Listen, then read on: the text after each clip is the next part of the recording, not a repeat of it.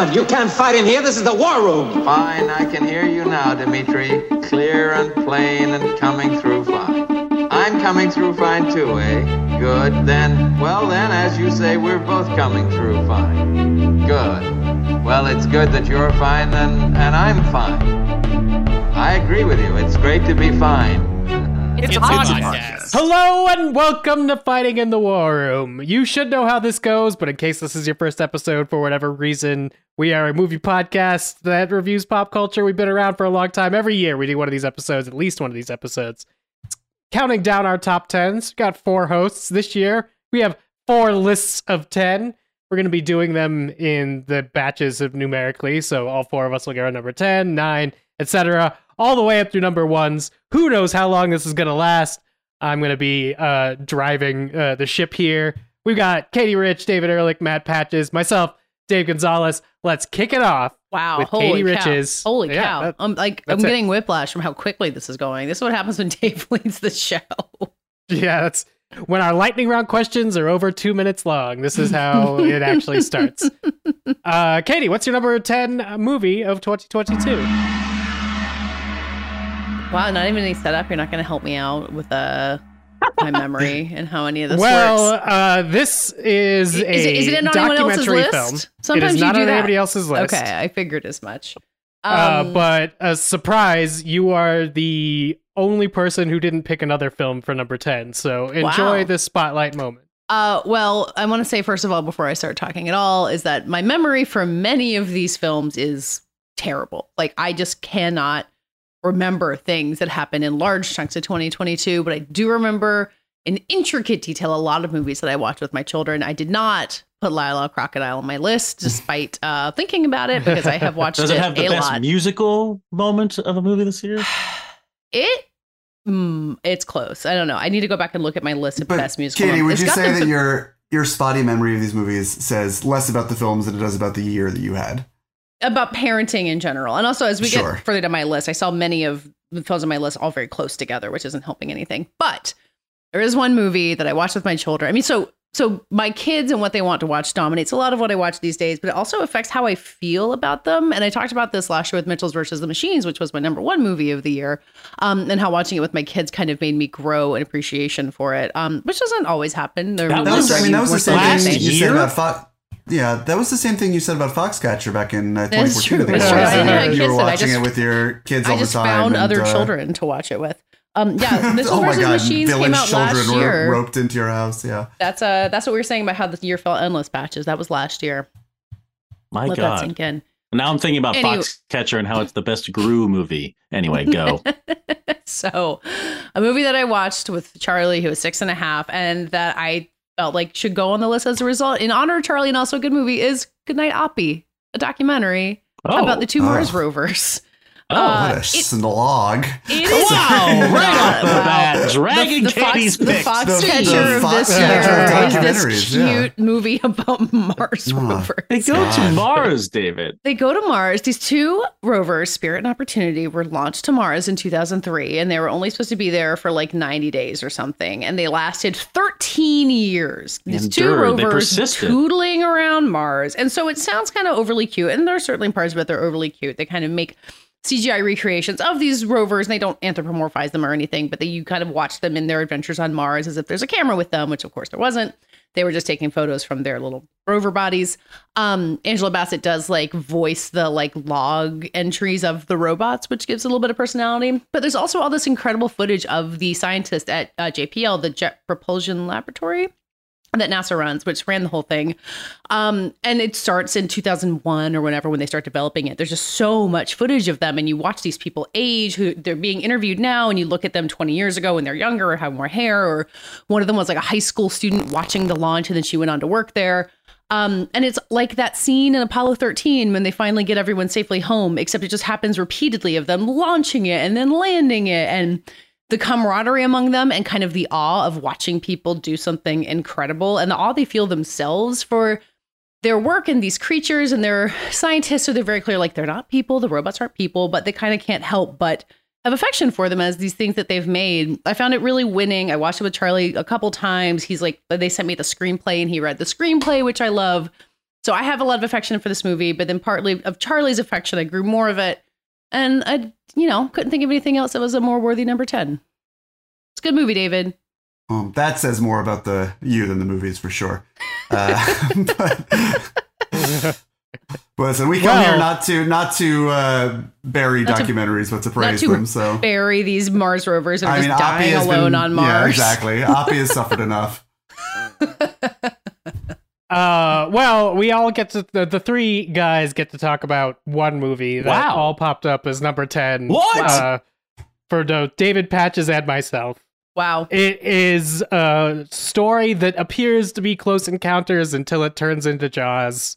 It has Jean Jacket up in the sky. It is Jordan Peele's Nope. Wow, Nope. We all picked Nope. We all yepped Nope at the same slot. We all yepped Nope at number 10. God, you can't say the word yep around me because I just think of the Martians in Sesame Street right now. And this movie got 10 yips from me, which is the ultimate scale. Yep. Wow.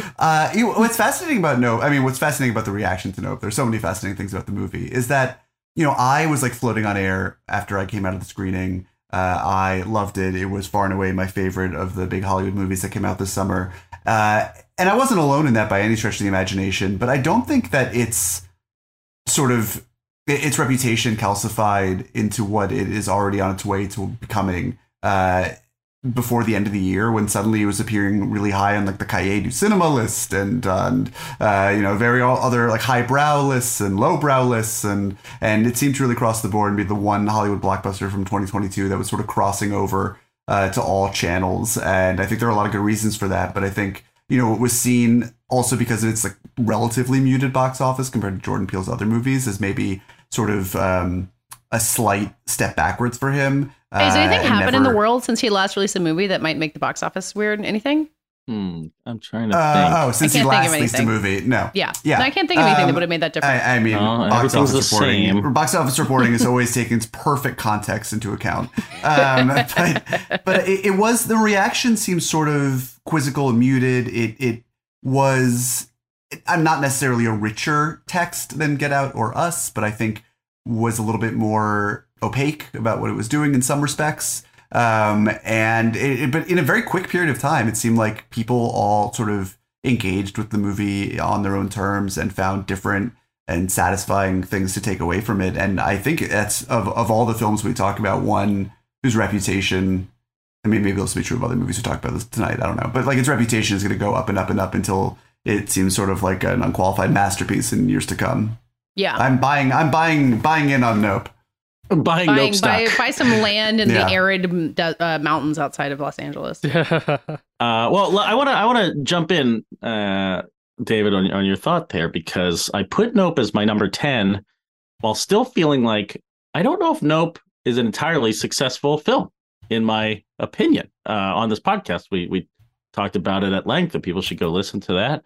But I don't think it totally coheres dramatically. I'm not sure like the character arcs really gripped me in that way. But Nope is my number 10 because, as you said or alluded to, like I couldn't stop thinking about it. I wanted to live in Nope for a while. I wanted to play all the games. I wanted to look at all the clues. I don't know if it's kind of pejorative at this point to call something like a mystery box, but I feel like, in the J.J. Abrams sense, I feel like Jordan Peele's made something more complicated than that. Maybe it's the box from Glass Onion or something. It's just, it has lots of puzzles and lots of ideas and lots of thought put into every bit of it, that even while I left the theater thinking, like, I don't know if this really struck me as deeply as Get Out or Us, I felt that all the images were striking, and all of the ideas, from the shoe that was standing up to Stephen Yeun's character and his whole, it felt like watching a video essay at times. There's just so many thoughts about Hollywood. You mean that as a compliment, I know, but oh my God. Yeah, I will say, in the process of cutting together the video that I do every year, which is, if you're listening to this and you give a shit about that, it's coming next week. This is whatever. I don't care what the movies are that are on it. That's not the point. No spoilers. But the cutting that movie together and being sort of not cutting it together, but sort of cutting it apart, really, and just sort of playing with its various elements and seeing all the visual motifs. Yeah. Exactly what Patches is saying. It was designed for that sort of reaction culture, but it's been so fun to just make little parallels between the balloons floating up when Stephen Yeun's character is a kid versus the balloon of Stephen Yeun sort of floating up into Jean Jacket at the end, and the way that Keke Palmer's character smokes versus the way that Jean Jacket smokes. I mean, there are all sorts of little things, some of them more sort of complicated than others, but all of them really well thought out. Yeah, and I had a very good conversation with this guy, Casper Kelly, earlier this year, the guy who did Too Many Cooks. He made a horror movie called The Fireplace that is actually very good. It's on HBO Max. Didn't make my list or anything. He hid it behind a Yule log on Adult Swim, much like Too Many Cooks was hidden late night on Adult Swim. But it's actually one really of those fun ideas that's like so cool that I don't even necessarily need to see the movie because I just am so in love. The movie with turns the out to be fun. I will say that. I'm sure it does, but like it's just such a great idea. Anyway, but I think Casper, in that conversation, we were talking about, you know, his comedic sensibilities and what escalation and what an improv. He's an improver at heart, and I think Peele is kind of the same way. Like improvisation comedy can lead to escalation. These kind of echoes that I'm starting to see more. I feel like Peele is a very successful storyteller, director, horror spinner, because he is a comedian, and I feel like all these connections come from comedy and kind of working out jokes and punchlines. And I think Nope is a very successful joke on a lot of levels, and I'll be interested to watch it many, many times in the years to come. I mean, but the success. I mean, I think that's true that his skills as a comedian are always really on display in his horror films, but improv. I mean, I think it's funny that you say that because I was just saying about how intricately plotted the film is and how well thought out, and how, you know, all the various rhymes that are in the movie and the storytelling, and how it also reflects each other all the way down. Both these things can be true. It's just, I think, a testament to Peele's talent as a filmmaker that he's able to appeal to, you know, both that sort of like galaxy brain and also like in the moment, off the cuff energy at the same time. Well, I think that's the genius of casting for him too. Like getting Daniel Kaluuya, getting Keke Palmer, getting Stephen Yeun, like getting these top tier actors. I feel like Daniel Kaluuya does a lot with not so much in Nope as far as the characters are concerned. The best eye actor in the world. Exactly. Absolutely. Exactly. And Peele should never lose him. Well, I also liked it for the reasons you guys said. Fun to talk about. Think the first part's boring, but it wasn't on this list at all until I talked to more people about it and then watched it a second and third time. Wow. So it's like those movies sort of get your hooks in you, and that's why it ends up on the list. Even if it's not further up the list with other movies that I like a little bit more. Speaking of, that means we can head to number 9s. Let's start again with Katie. Katie, what was your number 9 film of 2022? Another movie that I watched with Charlie, but not mostly chosen on his merits. It's Marcel the Shell with Shoes On, a movie that also snuck up on me, much like you guys were talking about Nope, where I watched it. I was familiar with the web short, obviously, and I was like, this is a charming movie. A surprisingly great voice performance from Isabella Rossellini, which is, of course, no small thing. But it stuck with me, and it's really like laser sharp sadness and lines that kind of get directly at the marrow of human existence, while also having like really funny visual gags of a shell like wandering around a house and a tennis ball. It's incredible to me that they made this movie, like really plotted it out and probably made some of it before the pandemic, because it's so much about like loneliness and being left behind and being kind of in your own world that you've created and losing track of reality outside it. And I think the trailers made it seem like Marcel goes on a wild adventure, but it's about so much less than that in this really beautiful way. Jenny Slate obviously is this standout performance as this voice that's like silly and cutesy, but has a lot of depth to it. Marcel sings several songs, which did make my list of the musical moments of the year, if in a worthy way. And yeah, it just kind of has like sat in my little like heart somewhere. We got sent a Marcel shell from A24, and I liked just seeing him sitting in our potted plants. Yeah, it was. What do your kids think of it? Charlie really liked it. I think Charlie got to the end and didn't understand it. That didn't mean that he didn't like it. I don't think Sam, who's just turned 4, really got much of it at all. Because I think that like it's not just that, like, spoiler alert, like the grandma shell dies, but like what the like feelings that it evokes are. I think it's really complex, and not just for a kids movie, but I think for people in general, about like loneliness but excitement, but like wanting a community but wanting to be independent. And then there's like the side story about the filmmaker character played, I guess, by Dean Fleischer Camp, the director of the movie, and like his life and what he's left behind to make the movie. It's so quiet. But I think it can go over a lot of heads, including kids. But also kind of it embraces you in too. It's not something that's hard to enjoy on a more regular level. Did Charlie understand the greatest Wayne Gretzky joke I've ever seen in film? Somehow we haven't taken him to a Carolina Hurricanes game, which I know, I don't know, maybe you're proud of us because I know you hate the Hurricanes. The Rangers are playing the Carolina Hurricanes literally as we speak. Carolina's won 11 games in a row, and yet the Rangers, with 6 minutes left, have a 4-3 lead. Hopefully I will not listen back on this and regret, not stopping in time. Anyway, carry on. Good movie. Marcel the Shell with Shoes On. I can't believe they turned a cute short from 2010 into a really good movie.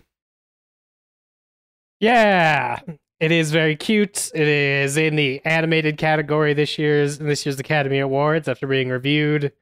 It's pretty great. It's pretty great. It's cute, soft, gentle, stop motion. Speaking of the complete opposite of that, David, what was your number 9 pick? You got to tell me, man. I honestly, I put this in your hands. It was a little film about body modification and organs, I believe. Yeah, well, actually, I mean, we don't. I don't want to take up too much time here. I wrote about this at length at Cannes in May, but I don't think Crimes of the Future by David Cronenberg is maybe as far removed from Marcel the Shell with Seashells as you might expect. Was Marcel the Shell with Shoes On, I should say. Nothing but respect for Marcel. It just in the way that, it's about, both are sort of about decay in their own ways, about, finding new ways for the flesh to go on, new shells, if you will, for your ghosts or whatever it is, the little Marcel-like mollusks live inside. But what I mostly responded to from Cronenberg's latest, a very sedate, funereal, sort of classically late work, is how hopeful I found it, how optimistic of the future, even though it's about, Viggo Mortensen, this sort of not dystopian, not at all dystopian, this sort of post-apocalyptic future where people are evolving rapidly in strange ways, and surgery, as they say, has become the new sex, and yeah, I mean, if you haven't seen the movie, I feel like a lot of people didn't. All the Cronenberg heads made a point of it, but I think the rest of the world, it was too much of a curio. But there were so many reports before premiere that it was going to be like the grossest thing in the world. There were all these walkouts and so on. And like, I don't know, there's like a scene or two of intense body modification. It's all very clearly done with CGI and practical effects, and it all looks so artistically done that I was hard pressed to find any of it disgusting, and it's all done in the spirit of sort of making these incredible new things with the flesh. It's par for the course, David Cronenberg, unless we're talking about like, parts of The Fly and whatnot. There is a certain beauty to how he is manipulating the flesh, and I found it even, for the journey that Viggo Mortensen's character goes on, which is not end in a traditionally happy place. I found it a very, very hopeful movie that starts with climate change and those sort of overtones. It sort of imagines a new, more sustainable in its own way, if slightly different than we would want for ourselves or expect for a kind of future. This is a theme that I saw in a number of movies this year. Films like Women Talking, I think, are part of that conversation, but I thought none of them did them more successfully than Crimes of the Future. It's great. Great Howard Shore score, too. Ooh, I need to narrow down my list of 2022 scores. Maybe I'll check that out. Dave, did you see that one? That feels like something you might seek out.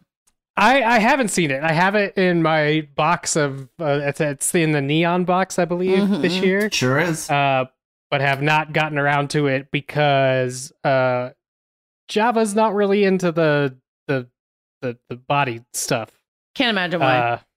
Yeah, so I had to watch Bones and All by myself, and I imagine I'm going to have to watch Crimes of the Future by myself. But I want to make time for it, for sure. I think it's streaming on Hulu too, if people want to find it. Ooh, I could do that on a private device, on a phone, like Crimes of the Future was meant to be seen, I'm sure. Speaking of that that red. Patches, you got a different type I do. in your number 9 spot. I do. I picked Turning Red, a movie that was unceremoniously dumped on Disney Plus earlier this year. Probably should have played Wasn't in the theaters. only one. Remember Lightyear? No. And that played in Not in theaters. theaters. Fuck that movie. I almost picked, if I were going to be, I don't know, more prestigious, I would have picked Innuo, the new Masaki Uasa film. Did you see that one, David? Oh, that movie fucking Innuo. rules, though. Yeah, it it's rules. really good. It's really, really good. I mean, talk about some great musical sequences. I was about to say, I'm probably neck and neck with Turning Red for my unofficial animated slot, which is not official in any other year besides this one. But I don't know. This whole list, I think you'll find I'm prioritizing joy. I'm prioritizing characters who are living life and undergoing maybe occasionally minor kerfuffles in their life. And I was just so pleased to see Pixar do a movie that maybe had smaller stakes, even if this movie ends with a giant kaiju fight in an arena. I adored Domishi's kind of semi-autobiographical look back at life in Canada, and Mai, this 13-year-old, being extremely a 13-year-old. Definitely May. Sorry, May. It's been a while since I've seen it. But yeah, the 2002 nostalgia probably got me a little bit there too. The boy band tracks by Billie Eilish and what's her brother's name? Phineas. Not Those are shortlisted for I the Oscar know. original song, which is What is up with crazy. that? That song is so they good. hit hard. Fort Town forever. That category is famously just out to lunch. nightmare. Although Yeah. they did win the Oscar for the Bond song, which they absolutely deserve to. So maybe they were just I taking a thought that cooler song this year. stunk. You're crazy, Well, man. you're wrong. That song stunk. I mean, You guys are maniacs. the big thing for me, I'm haunted by some podcast that we had where David just said that all CG animation is garbage, and I just don't agree anymore.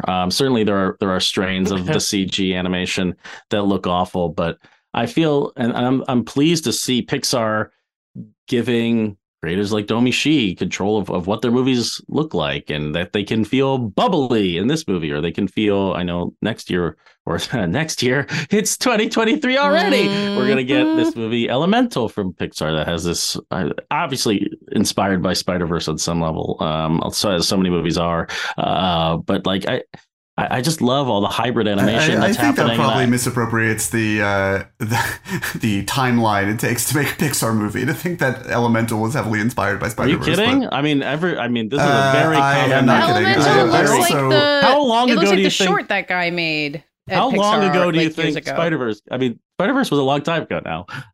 Many. I mean, I I've think seen Peter Sohn has many probably been cooking Elemental up I've seen many for a very long time. animators But talk about the besides impact the of point. Spider-Verse. You are wrong. I sir. mean that's I would completely also- irrelevant. I would also recommend seeing Puss in Boots: The Last Wish, a late game, almost making my list. So fucking good. Can't believe the Puss in Boots sequel.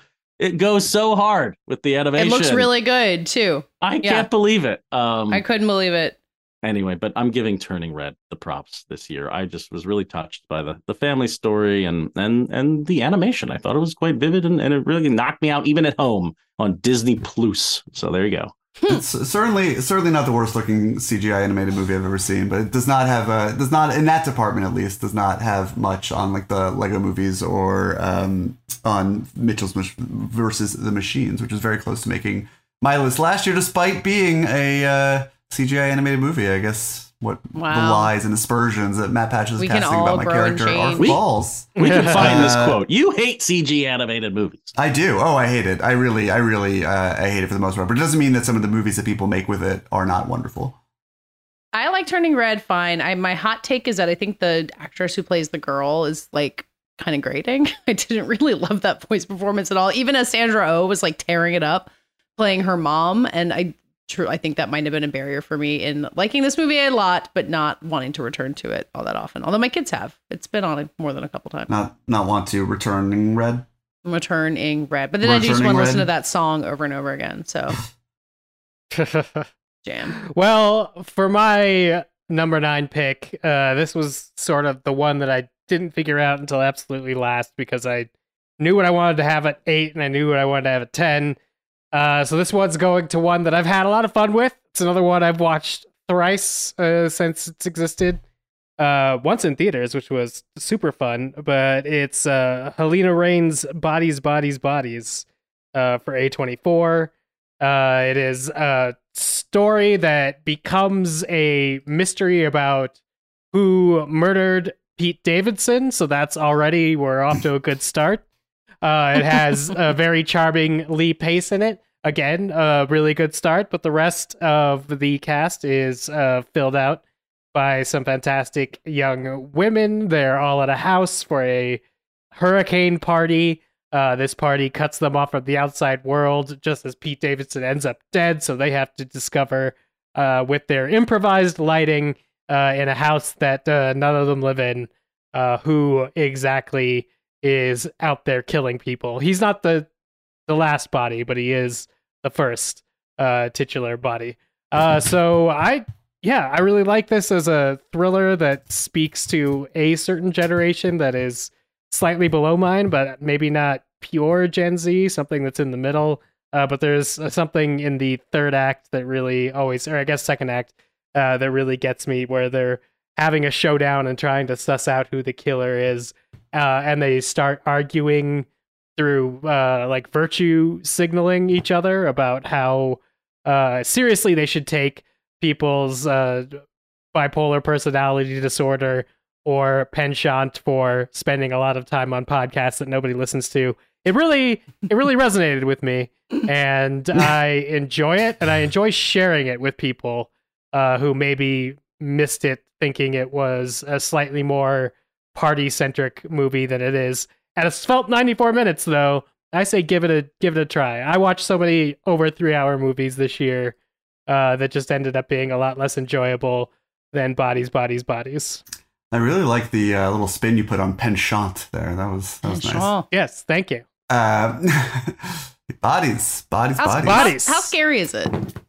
I don't think it's like that scary. No, it's more of a comedy that involves some blood and then drama before it becomes a comedy again. Okay. But I wouldn't be like worried about, like, it's not a jump scare movie. It's not an extreme gore movie. There's not, it's not like a Black Christmas. There's been a serial killer in the attic the whole time. It has something it's trying to say, and I think it lands that at the end. But, it runs the risk of like having a cast that's too on point, that's like too hot right now. Like every person is sort of on the cusp of blowing up and is well known in certain Instagram circles and whatnot. I mean, your Rachel Sennetts and your Maria Bakalovas, and then Maya Hala Harold from My Beloved Industry. They're all wonderful in the movie. Amanda Stenberg is the lead, and Lee Pace is like, I mean, Pete Davidson speaks for himself, and they have fun, I think, subverting his image. And they do, the same is true, I think, of Lee Pace's character, who is like comically attractive. And they play off that in kind of fun ways. And his death scene, spoiler alert, is really some excellent horror slasher comedy. It's just, really well done. I agree with everything Dave said. Is this the movie that Amanda Stenberg got in that fight with that TikTok critic about? Yep. That whole thing I'm mostly too old to understand. Okay, just check. Yeah, after we watched it, Java was like, I was expecting more boobs given the controversy because there was some sort of review about like shoving boobs in my face, and that's not really it. Again, though, the controversy was that. Well, we don't need to get into that, but it has nothing to do with the actual quantity of boobage in this movie. I do really like how it ends up being lit a lot through cell phones and glow sticks and whatnot as we move on. I think it really also helps with the geography of what we're trying to find out. Anyway, Bodies, Bodies, Bodies, check it out. I don't know if a lot of people did. I keep showing it to people who have never heard of it before, so I'm trying to do that for you now. Moving on. I feel like anyone who is... Oh, sorry. Yeah, go ahead. No, go ahead. I'm done. I was just going to say, I feel like all the people who are going to seek out a movie because it has the Rachel Sennetts and Lee Paces and Pete Davidsons of the world, and it all did seek it out and saw it. But I think it deserves a wider maybe audience. share it with somebody. What are you talking about? No, I'm just saying, like, it was going to a particularly Gen Z audience that's very online, and it found them, and it deserved to, and it's a fun commentary on them, and I hope that finds a wider audience over time. Millennials, yeah, the movie made $13 million. You think a lot of people saw this movie? David, come on. Wait, what are you trying to say? Now I'm confused. Yeah, that feels like a good number. That's like a really good number. Anyway, we're talking up our own buttholes. Let's go to the next movie. Yeah, let's move on to our number 8. This is where Katie has slammed the jean jacket with Nope. Yeah, Nope. What a great movie. I didn't see it did you guys talk about it on the podcast like a week that I was gone maybe? Because when it came out in the summer, possible. I was like traveling and just like all over the place. And it took me forever to catch up with it. I watched it on Peacock, which I don't know. If you watch it on Peacock with a proper television, it's fine. I watched it on my very shitty TV and could not see some of the night scenes, which I know is not how it was made because we ran a story. I figured out that it was my TV's fault, not the movie's fault. And then I read an article about cinematography and how they like invented a way of filming at night to capture it that beautifully. Awesome. And then like you guys said, it stuck with me and I kept thinking about it. And I knowing how like tight and perfectly like all the dominoes falling Get Out is, I've watched all the Jordan Peele movies since being like, well, I don't know where this is going. Like I don't feel it falling into place. But movies like that after the fact, I can kind of sit with and think about. Also, it's a child actor abolitionist movie, and I can't help but root for that. I cannot think of a movie that has gone as hard on the notion that children and animals do not belong on movie sets. And thank you for Jordan Peele for continuing the crusade. It's such a great movie. It looks so beautiful, and it's not getting cinematography Oscar nomination, I think, which blows. Yeah. Also, maybe the only movie I've ever seen where an IMAX camera is a plot point in addition to being one of the tools they use to make it. Oh my God. Yes, that guy. I like film reel and like changing the reel in the black bag out in the desert. Oh, so good. Where were the last generations? I was about to say that triggered me. I was not happy about that. Made my hands sweat. Loading which is the worst thing to happen. Time. I don't think the stakes were as high for you whenever you did that as it was to capture Jean Jacket. You don't know what student films were like. Well, moving on to another movie that I didn't get to see because I did not subscribe to Mubi this past week. David, what do you have on number? Oh, that's right. You need me to remind you. David has I figured it out. Romance mystery. It's the one on Mubi.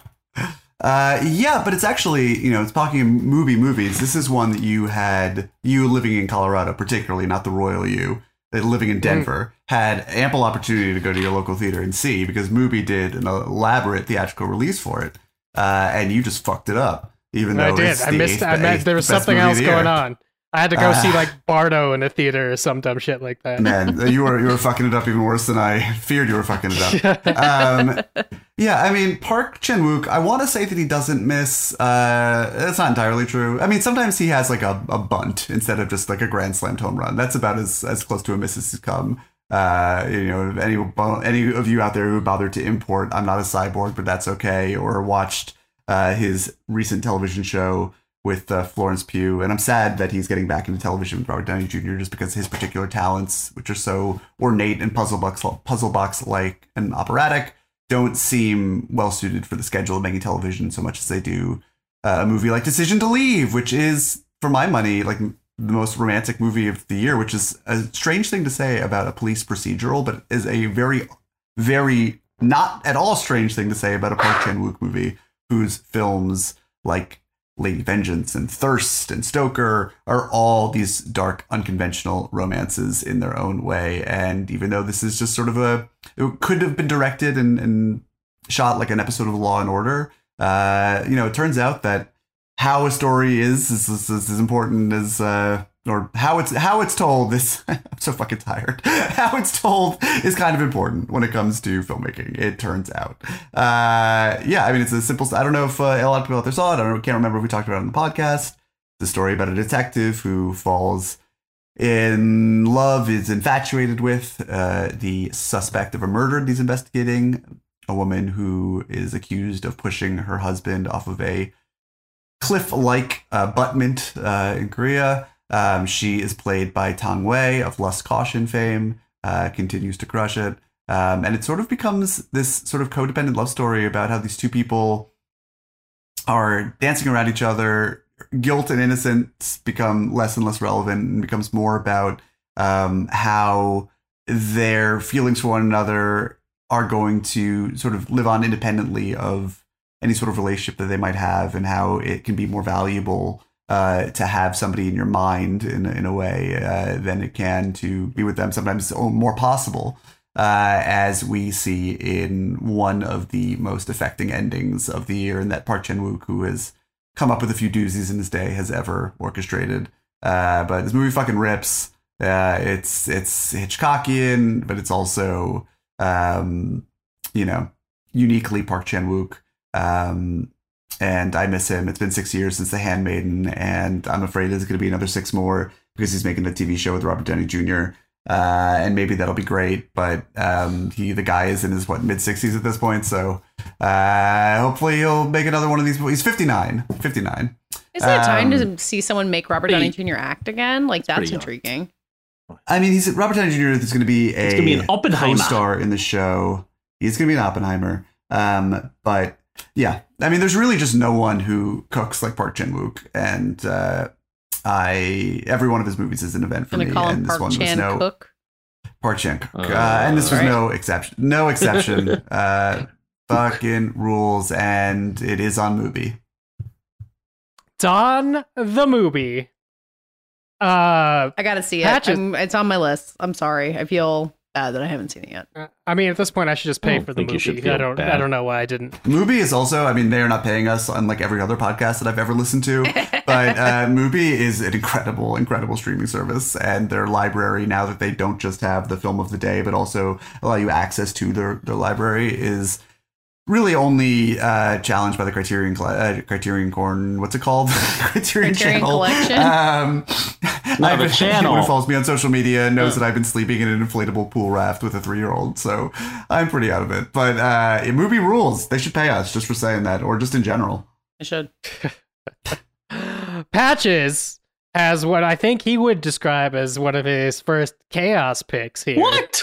This is not on everybody's list? I don't. This is unique to your list. I'm so afraid and embarrassed in advance.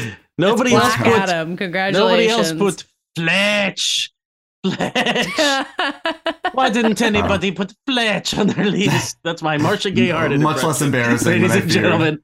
Did anyone see Confess Fletch? First off, I saw half of it, but mostly I saw were people on my Twitter timeline saying all year how wonderful this movie is, and I believe them because it's got the 2 leads of Mad Men, or 2 of the leads of Mad Men. It's got Greg Mottola. He's made some good shit. Tell us why it's so great. Yeah, I mean, this movie, somewhat notoriously, I suppose, had a bungled release. Came and went from theaters, wound up on Showtime pretty quickly. Wait, isn't it an Amazon movie? Is it not on Amazon? No. This was a Miramax movie, whatever that means. I believe it was a Paramount Plus release, or HBO Max, one of the two. No, it went on Showtime. Paramount.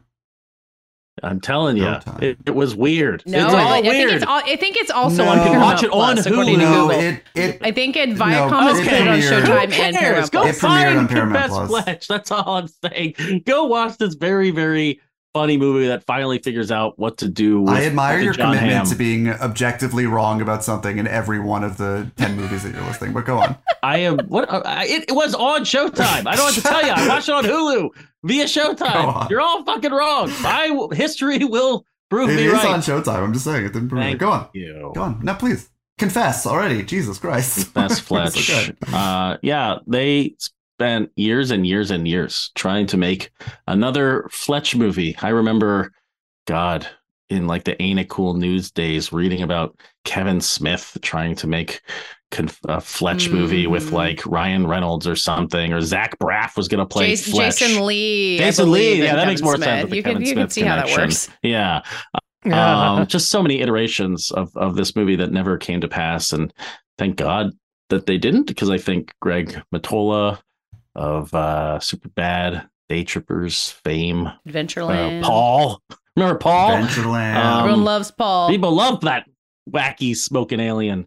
Yeah, he's the perfect fit for this kind of droll comedy. What a pleasure it is to see just a very funny, joke-filled movie that has low stakes. I mean, I was not a big fan of Glass Onion this year. I much prefer the mystery comedic sleuthing of John Hamm's Fletch, ex-investigative reporter Irwin M. Fletcher. And this is just like the plot is so convoluted. It has to do with Italian art and the mob, and Fletch is in Boston, and there's a murder committed in his Airbnb, and he gets all wrapped up in this saga, and it is all about seeing where John Hamm goes next, playing this just kind of perfect balance of maybe a little smarmy, but he is really sharp, and there's a bunch of weirdo characters trailing him, and he needs to get information. And you mentioned, David, that there's two Mad Men vets in this. John Slattery plays his old newspaper partner, and they just bat dialogue around like old friends, and it's just a good time, expertly crafted, and giving everybody who shows up just the perfect scene. Annie Mumolo kind of steals this movie, playing a wacky neighbor of the murdered person, and Hamm is watching her trying to cook dinner like a maniac, trying to describe what's funny about all this is pointless, as it is with all comedies. I would just say Confess Fletch, total surprise, a movie I don't know. Yeah, I'll go back and watch Confess Fletch if I'm feeling down. It's just put a smile on my face. Fetch. I can't catch a break. Patches, the real question here is Marcia Gay Harden in Confess Fletch, or Isabella Rossellini in Marcel the Shell version? I haven't seen Marcel You're yet. not alone. In Marcel, oh, all right. Well, someone who's seen You both can't left speak away. either. You old man. Move on. Oh, wait, I have a question, though. I've never seen the Chevy Chase Fletch. Is plural? Are there more than one Chevy Chase Fletch? There is I have Fletch, no and there's attachment Fletch to those Lives. movies. Yeah. Do I Neither need do I. any knowledge of those at all? Okay, so I kind of have not tuned into this movie because people said it was good. I was like, I don't know anything about original Fletch. There's many books, and you'll see people talking about this movie and being like, they finally got Fletch right. I think people are big fans of the Chevy Chase movies and always wondered if anyone could kind of strike that balance again of being aloof, but having a kind of sexual chemistry with people that he kind of got in that original 85 Fletch movie. I don't know the books very well either. All I know is that this is the part Hamm has waited for like his whole career, that no one can make him funny enough, or no one can give him a dramatic part that makes sense because he's a character actor type, or wannabe at least. And I don't know. I just think they nailed this. This is the perfect thing. If it made $0, and as we said at the top of this segment, no one knows where to find it. Apparently, who knows where it's streaming? So I'm not sure we'll get the many Fletch sequels we deserve, but I can only hope. Confess Fletch, making its only appearance on this episode, but it is here. Matt has spoken for variety. I also have another choice for variety, and this is another one that I couldn't stop thinking about and trying to get people to watch. This is Barbarian. It's written and directed by Zach Kreger. It is a horror movie that restarts itself, I'm going to say at least 2 different times, as it's unwinding its plot. It apparently first stars just Georgina Campbell and Bill Skarsgård, then expands to include Justin Long in probably, I'm going to say, in contention for my favorite character he's ever played on anything. And then spirals into depravity as it talks about the plight of rundown neighborhoods outside of Detroit and other things, but that's at least what it's about on its surface. I don't need to say much more because I think Barbarian is still best approached not knowing anything, or knowing as little as possible, and I don't want to stumble over that for you, but this is my last, I think, really hardcore genre thing I wanted to get on my list, just because I went into it expecting nothing, saw it in the theater, came out of the theater and was like, holy shit, I need everybody to see Barbarian so we could talk about it. And have not had great success, except in my personal life with people that I get forced to do things. On this podcast No, we did. We talked about it extensively on this podcast. Maybe I was... I'm trying to find the episode, but the website's not loading, so that's not... Yeah, fun Not thing great. that I've figured out. I got to fix the website for this episode goes up, but don't worry about it. Great. By the time you hear this, you'll be able to find it in the archives. No, because most of my knowledge of this movie comes from you guys talking about it and not spoiling it. I don't think. Like Good for us. you did a good job. We So, did it, Joe. yeah. We did it. Yeah, the real pleasure comes from the not knowing in Barbarian, I will say. Once the pieces are sort of fully in place, I think it kind of ends on a whimper. But the what the fuck is actually happening and how is this all going to come together is a lot of fun. Yeah, I do think it has at least one more good rewatch in it once you know what the fuck's happening, just to see how the construction's working. But to sort of allude back to what Matt was saying about like improv people can do horror if it resets itself enough. It also, I mean, the one thing that's undeniably true, and this was also true of Dave Franco's Little Scene directorial debut, The Rental, part of a growing subgenre of movies that will genuinely freak you out the next time you're in an Airbnb. Ugh. Katie, I can't believe you haven't seen Barbarian yet. You love movies about motherhood. Is it about motherhood? Wow. I didn't know that. Yeah, don't love it movies could about be. creepy things in I'm basements. just I know dangling enough that. about Barbarian to know that that's an aspect in it. All right, that brings us to our number 7s. We're moving right along at a clip. We're gonna let Katie kick it off again because we have all picked different number 7 movies. There's this little movie called Avatar: The Way of Water. Have you heard of it? It's playing in a lot of places right now. I feel like I should have ranked this higher as I'm looking at it on my list. Like, did I really like all these other movies more than Avatar? I've seen it twice now. I took Charlie to see it a second time. Had a fucking amazing time. Both of them. You're I think making us get through this episode fast so that you can get to your you said Pandora my third support meeting. screening of so you can get to your... where I like feel bad that I can't live there. I mean, Exactly. if you're telling me you wouldn't rather be floating in the ocean with a Tulkun right now, you're lying. Because Yeah, if but you've the seen issue this with that movie- is that I wouldn't be able to breathe. Which, you could give one of those little mask maybe spiders. very guy. sympathetic towards Spider. He has to spend his entire life wearing a I fucking know, Tom Cruise it's a Halo jump bummer. mask. I mean, he kind of sucks, so I don't know. Spider. Hey, maybe so that's deserves that. why. Oh, Spider. Wow. look, second viewing really made me come around on Spider. It's, I think, a better than the original Avatar on basically every level. It looks amazing. The story is so like rich and thorough, and making it about teenagers turns out to have been a great idea, which like I never could have predicted. I cared so much about this family, could not tell the two older sons apart, and yet their emotional arc still got me at the end of it.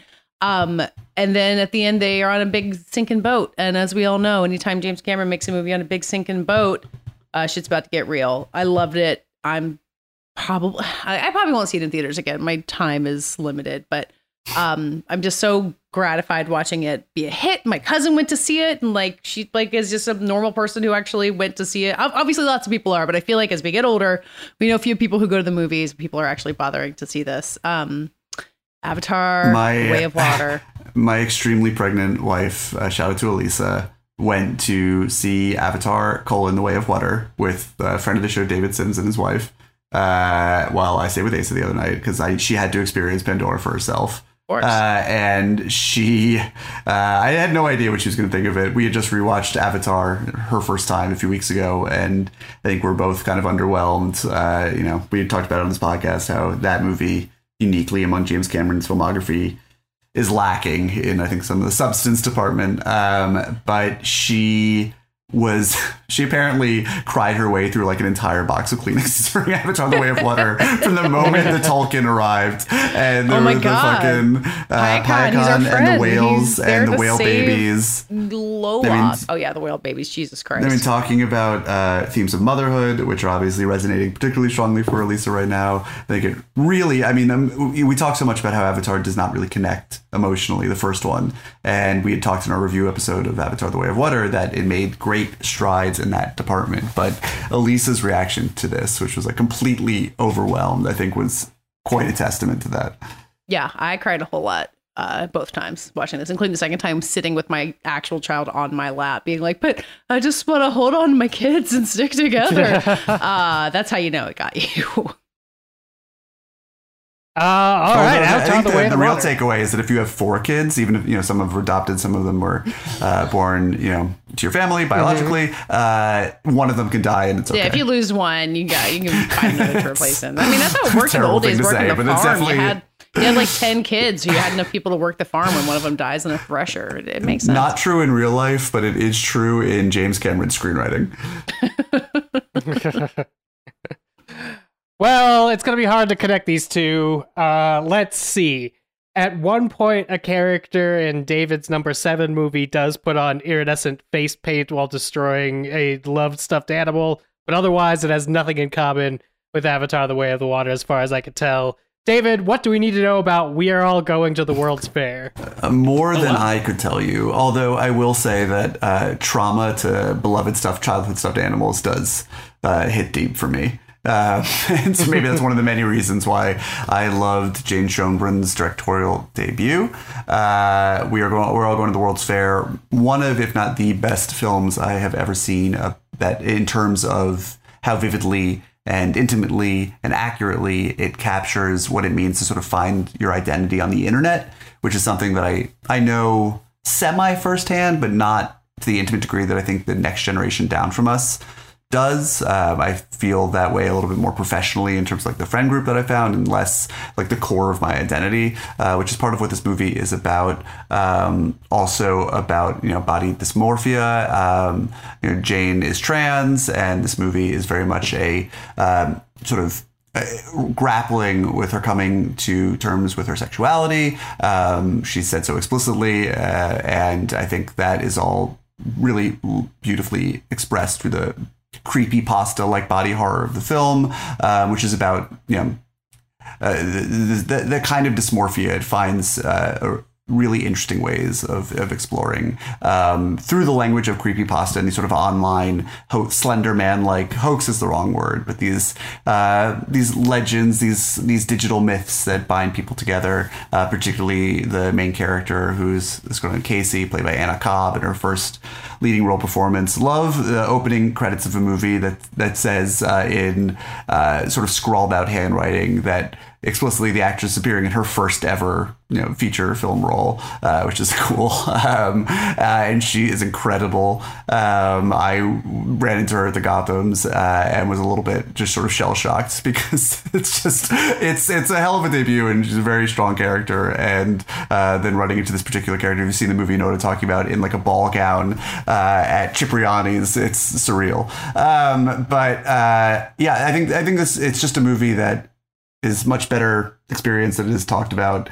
And if you've ever had any sort of even tangential interest or understood the appeal, the dark haze of something like Slender Man or The Backrooms or any of that shit, this movie traffics in that in really, really humanizing and emotionally pliable ways that I think translated for me why some of those things have become social phenomenon, and why some people feel particularly drawn not just to the creepypasta side of the internet, but in like those corners of the internet altogether, and how it catalyzes their identity. It's just a really, really, really well done film. And Jane's next film, I think, is set to take some of these ideas. I don't really know too much about it, but even further and on a much larger budget. And I absolutely cannot wait to see it. I have a question about this, similar to my Confess Flex question. As someone who didn't know what creepypasta was until they threw a big party, a virtual Sundance party for this movie back at Sundance 2021, and I went to it and talked to Jane about it, even though I hadn't seen the movie yet. I don't know what a creepypasta is. Does this movie make sense to me? I think so. I mean, I wouldn't, guns to my head, ever want to be responsible for explaining to someone the ins and outs of creepypasta. I've understood it. It's sort of a catch-all for dark horror inflected online lore. I hate to say it for the third time because he's going to appear behind me, but Slender Man is sort of the go-to synonymous creature with creepypasta. It's Blair Witch. I mean, Blair Witch is sort of a pre-digital sleepypasta, or digital in the way, pre-internet sleepypasta. Sleepypasta? Holy fuck. Creepypasta. But Katie, I think you would know, as they say famously of pornography, you will know creepypasta if you see it. And I think that Googling it and even seeing like a Slender Man plus some other stuff that is just fine as creepypasta. It's scary. Don't like it. You are alive and online enough in this world to understand more just than the surface definitions of what creepypasta is or isn't, how this movie is sort of engaging the internet. Like, you may not frequent the particular channels by which this movie goes down, but I think you will understand that they exist and why they continue to be so fertile for the kind of drama that we see in the film. Sure. While we're diversifying, Patches has another pick that's not going to appear anywhere else on this list. 4 is number 7 movie. First, before I say this, does anyone want to apologize to me because the only place you can stream Confess Fletch is Showtime? Does anyone want to say sorry? No one was. All right. Does anyone want to apologize? I don't have to, but... Didn't it premiere on Paramount Plus? But it's not Yes, there and anymore? it did. No, it did not. Does anyone want to apologize? Now, this is the time. Take your ticket. If you want to keep living this lie, feel free. But just letting you know. Anyway, my number 7. What number are we on? Is another streaming? Well, I guess it played in theaters, but we know that doesn't really matter for some of these movies because it's not true. Catherine Called Birdie, an Amazon Studios original film. I thought this might make your list, Katie. Oh, well. It's a good movie. Yeah, it certainly was in the running there. Did you read the book that Lena Dunham has adapted into a very, very apparently fine many film? women my age did, and I did not. Yeah, my wife. Historical my wife fiction was never like totally my thing. Oh, unless it's American boning Girl and such. Oh, sorry, I went in the wrong direction there. Yeah, Catherine Called Birdie. I was not familiar with the book. As I said, my wife was. I know this is a cherished work of YA literature for many young women. And I know that Lena Dunham made many changes to the book, and they were embraced by people I knew who really liked the film. So I was excited to see it. Again, caught it on Amazon with my lights turned off and my phone put down, and I was really sucked in. I think my big takeaway about this kind of medieval comedy written with, I don't know if I should say it's written with the Lena Dunham twang, because Sharp Stick also came out this year, and it feels like a dramatically different type of movie. I feel like Lena here is trying to make a book that she cherishes into a very faithful movie. It uses a lot of like the characters journaling in the movie, and we get a lot of that kind of transposed into the cinematic storytelling here. But Catherine, this 14-year-old girl who her parents want to marry off, it's really about her coming of age story. And I just my big takeaway here is that Bella Ramsey is the real fucking deal. Like, just a totally incredible actress who has the comedy chops. Who really why? I think that's an interesting thought to have in January of 2023. Oh yeah, okay. We're all about to see her blow people away too. In The Last of Us, yes, this is true. She's on that one. She's about to be recognized. I mean, she kind of blew people away in Game of Thrones as a very young actress. I believe she may go by they pronouns. I should have looked that up before talking about this, but I will just default to they here. I think they're just she's so. They're so playful. They're so searing when it comes to the kind of stark reality. The Birdie character is a prankster. She loves her parents, though. It's such a love-filled movie. I've understood that the changes from the book kind of redeem the parents a little bit, played by Billy Piper and Andrew Scott. Again, just amazing actors in these very playful roles, having a blast, kind of bringing a modern sensibility to the medieval setting. But as played by Bella Ramsey, I was also really struck by, when a lot of this has to do with like having your first period and what that means and what it's going to mean for her entire life, and like what getting married off will mean for her entire life. And played by Bella, I think they bring the gravity of that situation to this young woman. And I haven't really seen it done. I haven't seen great YA on screen in a very, very long time. And I thought it was touching. And by the end, when everyone's hugging, I'm just like, I want to feel that at the movies. And I got to this year. It's great. I just want It's such a good movie. I also just want to say, in the spirit of all the great men of our era, that rather than concede the objective fact that we have all succumbed to the Mandela effect in regards to Mandela effect regards to Confess Pledge. I'm just gonna say that it definitely premiered on Paramount Plus exclusively, and then was not strangered on a train. The lady vanishes, I should say. So that history was rewritten. Wikipedia will not tell you otherwise. I will never admit defeat, even though Patches is clearly right, and I do not know what the fuck happened. We are going to stop the seal. We had the votes because Paramount Pictures, it was a Miramax movie that was released through Paramount Pictures, and now all these fucking write-in votes from Showtime are changing things. Also, the Rangers won, and fucking... we're all doing great. This podcast should just keep going and going. Why not? It's not going to be long enough. This Lena Dunham movie is excellent, and Patches is right about that too. Yes! Yeah, it's so winning, and like it uses voiceover in a way that kind of makes you think that voiceover can be used in movies again, because Birdie's voice is so valuable to it, and Bella Ramsey's performance is really carrying along. Also, Joe Alwyn, who I haven't seen everything he's been in. Like I never saw Billy Lynn's Long Halftime Walk, but I've always kind of not gotten the deal with him. But he's really delightful as like the uncle that Birdie has a crush on, but like he's her uncle, and is older, and it's this very sweet relationship between the two of them. And one of the big changes that Lena Dunham made to the book is that like the end of the book, I think, is she gets married off. Like she does not successfully avoid marriage. And part of it is that her father is kind of a brute in the book. And Andrew Scott is playing a much more interesting version of that. But Lena Dunham just like wanted to protect her character for a little bit longer, which I find really sweet. Yeah. And one thing this movie has in common with Confess Fletch, another movie on Patch's list, is that it was really, really underserved by not having a proper theatrical release. Yes. I mean, there was a time not that long ago where this movie could have made serious bank by having a quiet platform release over the summer and gradually finding an audience of people who fell in love with it. Because everyone who saw this movie in the theater would. It is infectiously charming. It is so clever and funny and full of life. And Bella Ramsey is a star.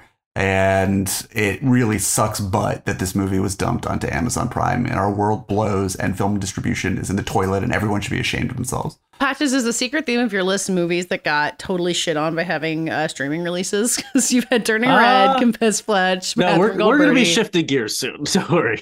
That was the first half. But yeah, I mean, I think that was a big theme of 2022 in general. It's just a lot of movies that really got done wrong by streaming. Bring back platforming. It works. Someone should put Kimmy on their list so we could talk about a movie that did well streaming. Long theatrical windows. Wait, I got a good 6 months. It should be. You should go to a hotel and be like, holy shit! I can pay $20 to watch Top Gun right now. Incredible.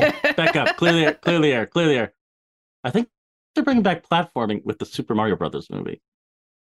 Oh my god. Thanks. Wow. Great. Wow. On with the show. That's the one to give us the yelling try about Paramount Plus. Wow. I earned that one That for almost, you guys I think that, failing with the Confess Yeah, Fletch now we're stuff. back to We're even. even. Now, I cashed with chips. Patches had a lead. Patches had a lead, and he just fucking went all in and went all in on bust, Super and we are Mario. back. We're all back to zero. He knew what he was doing. Yeah. Well, I'm going to pick a movie that actually did get a theatrical run, although I don't think it performed like it was supposed to. It is Steven Spielberg's The Fabelmans. We talked about this on our podcast a bit, and we will be talking about it a bit more as we go further up the list. But I was just very surprised in terms of like directors doing nostalgia movies based on their own life. The Fabelmans both manages to be authentic without being sort of like opaquely weird, and episodic without feeling like a chore. I think it managed to slalom its way down the ski hill of possible failings. And so it doesn't feel navel-gazy or even specifically about Spielberg when it doesn't need to. And then when it does, I think it really manages to sing. Yeah, it's another one of those movies where it's like I saw it, I had a great time all the way through it, and some scenes sort of towards the end about the overall reckoning, either about the power of movies or about what a family meant to the main characters, really solidified. And then I think one of the best ending sequences of the year if not ever, because of a cameo that pops up that I really enjoyed. But we'll probably talk about it more. Hint, hint. It's The Fabelmans. All right, moving on. Concise. Concise Dave is back. Yeah, Concise Dave is back. We're gonna have to. We'll be back if anybody has more to say about The Fabelmans. But we're gonna move on here to our number 6s. Starting off, like we have been, with Katie Rich. David was talking earlier about Park Chan-wook as a filmmaker who doesn't miss and sometimes only bunts, as opposed to making a masterpiece. I would argue James Gray is on that same level. The man does not miss. Wow. I also feel like David and I have talked endlessly about Armageddon Time. I guess, yeah, we must have done a whole review segment of it because we've talked about it a lot. But it's another movie that has sat with me. I did get to revisit it. It is not a nostalgia movie about someone's childhood, and I think that misconception has really dogged this movie unfairly. Although it wouldn't be a James Gray movie if it got weirdly shat on its release and failed in the Oscar race. How is it not a movie about? Or is nostalgia the key word here? Okay. Yeah, nostalgia. It's not. It is a really brutal, unsparing look back at these people that James Gray loved and cared about deeply, but who failed him and failed the society that they were living in. And it, as it kind of comes to that conclusion through the eyes of this kid, Paul Graff, based very closely on James Gray to the point that when he gives interviews, he just kind of talks about the characters as being his family members. And it's not about him learning the ways of the world or learning how unfair things can be. Or the ways of water. Or well, I was right there if you could send him on a token for a while, I know that those composers of songs would treat him better than these Jewish parents who have are children of the Holocaust. No, his grandfather's old. Anyway, Jewish family who have come to America, who understand that they've had to struggle for what they have. Turns out the Holocaust hasn't been the only time when the Jews have been persecuted. I know I had the timeline wrong. Anthony Hopkins, but someone comes from the aunts are talking about the Holocaust because there's a moment where Paul is laughing about Nazis and the grandmothers are he's laughing about Nazis and it's supposed to make his mom do something about it. And as a mom who can't do shit about my kids acting badly, and Anthony Hopkins' character talks about watching his parents get decapitated in front of him by Cossacks. Yeah. But that's before World War II. So anyway, the time, and it's also set in 1980, so it's not now. Anyway, it's my many James Gray movies, just kind of really quiet and kind of looking directly at something that is really uncomfortable. And it does that throughout the whole thing. It looks amazing. It's got this amber quality to it. But again, it doesn't feel warm and nostalgic. It feels kind of old and tired and shadowy. He's kind of talked about it being a ghost story. And it's stuck with me. I have thought about the scene with Jeremy Strong in the car with his son at the very end, where he kind of explicates the theme of the movie, which is that you get yours and then you don't help anybody else. And then immediately moves on to lamenting Reagan's election. It sums up a lot about the world that James Gray grew up in and the America that we currently still have. Good movie. He doesn't make bad ones. So good. Thanks. And also interesting that Katie is the one to bring it up here. Katie, who has such a long-standing agenda against Jews, against child actors and Jews. Okay. Jesus, sorry, that was close. But because this is a movie that is led by child actors, and they are both wonderful in ways that real and believable and innocent, and then not in ways that child actors and child characters are seldom allowed to be. And I think if anything, Katie, you talk about, the actors are not going to suffer for this movie's wild acclaim and the fame that comes from it because no one gave a damn. And I feel like it was not an exploitative, but a really positive experience for them to be exposed to this kind of story, which so clearly resonates through our world today. So, maybe the exception that proves the rule. Yeah. I think the fact that Banks Repetta is not going to the Critics' Choice Awards is probably a net good. Although watch him show up at the Critics' Choice Awards. He's not going to get slimed for Armageddon Time, which every 10-year-old loves. Never show your 10-year-olds Armageddon Time. Let's be clear about this. Well, we're going to have to age up our protagonist to talk about the next movie. It's David's number 6 pick. It is about a young woman who decides to go to South Korea for the first time, even though she has been raised in France. David, What do we need to know about Return to Seoul? Yeah, I was going to say this movie could be anything. I was going to need the title. Return to Seoul is the return. The return is the operative word there because she was born in South Korea before she was adopted by a French family.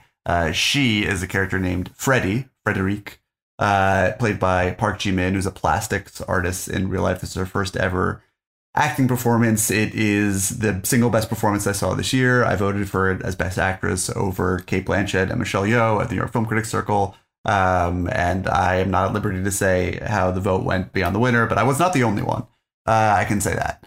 I want to be cagey about this movie because it is not technically out yet. It had a qualifying run late last year, and it opens in February, I want to say, in a limited release by Sony Pictures Classics. It is absolutely incredible. It is a story of adoption and sort of personal discovery and belonging, unlike any I had ever seen, but one that I gather from people I had talked to, adoptees, that resonates with them in ways that are very understandable. It's jagged and raw. I mean, Freddie is such a live wire character. She's bristly and doesn't necessarily know what she's going to be doing next, let alone, is able to telegraph it. And the movie captures that feeling and sort of embodies that sort of volatility and how it skips around through time and always zigs when you think it's going to zag. As she goes to Korea on a whim after she was supposed to go to Tokyo, but there was a typhoon. And so she decided to go to Korea. And it's a very loaded decision for her. And she thinks she shows up not knowing anyone. And the next thing you know, time is getting away from her. Discoveries are being made. She is looking after her birth parents, desperately trying to find her mom in particular. Because she has some success finding her dad, which becomes a very interesting thread. Is made by a Cambodian filmmaker named David Cho. I don't know. It's wonderful. I mean, it's an extraordinary movie that I think is going to be finding fans for a long time. But now is not that time, so I don't want to say too much. But it's called Return to Seoul. If you're living in a major city where it's playing in February or in March as it expands out, do what you can to see it. And otherwise it'll be on video demand in all the usual places later this year. But I am excited to see the movie when it comes out in the year 2023. Listen, if it qualified for the Oscars of a previous year and had a qualifying run, then it counts. I didn't know you were so indebted to the Oscars. You love the Oscars. So. No, but they, like Lydia Tarr, a woman who we will never talk about in this episode, they set the time for the calendar in a very helpful way. Fair. That's going to bring us to Patches. Patches movie is action film that also has high drama. And it is about the women warriors of the Dahomey tribe and their trials and tribulations. Patches. Was I the only one to put this movie on? I kind of figured I would be, but I don't think The Woman King is breaking through in people's favorites of the year. But I gotta say, when I'm sitting in the front row of a movie theater watching Lashana Lynch sink her claws into somebody's face with her metal finger blades, I'm having a pretty good time at the movies. I thought The Woman King, it really blew me away, and it's so much credit to Viola Davis giving this kind of, I feel like Denzel Washington gets lauded like this, just being this incredible presence. People love him in The Equalizer or something because he's being Denzel, he's doing this movie star work. And I feel like Viola Davis gets this just pure movie star role in The Woman King and chews it all up. And it's so physical. And even when she's just soaking, probably the better word there, in the tub after battle, she's still giving full movie star squeeze, wringing every drip out of this screenplay, which is just classic Hollywood stuff. I don't even think it's that deep. I just think they're serving everybody in this movie so perfectly and in an environment that we just haven't seen on screen very often. I haven't seen a West African epic, historical epic in this way. And Viola Davis gets the perfect partner in this woman, Thuso Mbedu, I believe is her name. She hasn't been in too much, but she is. This is her first movie. She's got to be. I'm pretty sure she studied acting here in the States, and it feels like kind of a Lupita Nyong'o thing. You know, just like we're finding a new star, and she was maybe doing some acting, on stage somewhere, and suddenly she's going to be in the movies, and I hope she's in the movies forever. I thought she was. Well, she was on the Underground Railroad. That was her big right. Okay, that fair enough. But yeah, I was mesmerized by her performance on some level. There's frailty there, but there's just incredible strength. This movie's just full of physicality. Clearly, they spent a lot of time training, and it all shows on screen. And the movie gets knocked for being kind of simplistic at times, but I found joy in that. I liked knowing kind of where it was going, and then seeing the spectacle play out in new places. I think Gina Prince Bythewood is again the real deal. She's bringing stories that we've maybe seen before and giving them a totally new twist with her perspective. I'm here for it. I thought The Women King was fantastic.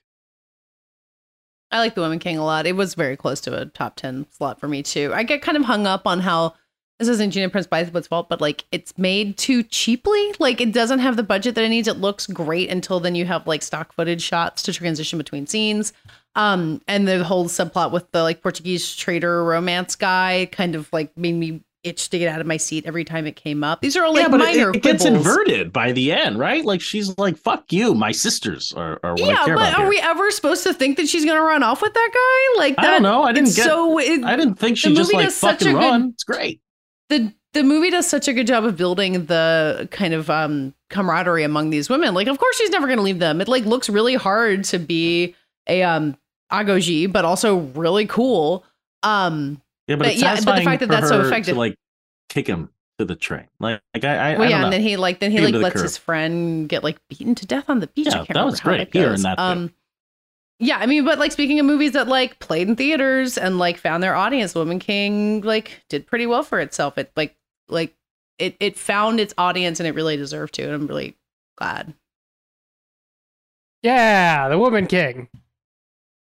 Speaking of movies that had crazy action on it, it is my number 6 pick, which I don't think is the last time we're going to be talking about this movie.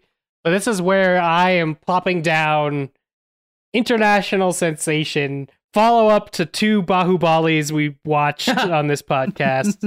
It is RRR, which is a hard movie to describe. It's about 2 friends who are based on actual historical figures, but they have been amplified to make a action musical drama about the freeing of certain Indian areas from colonial rule.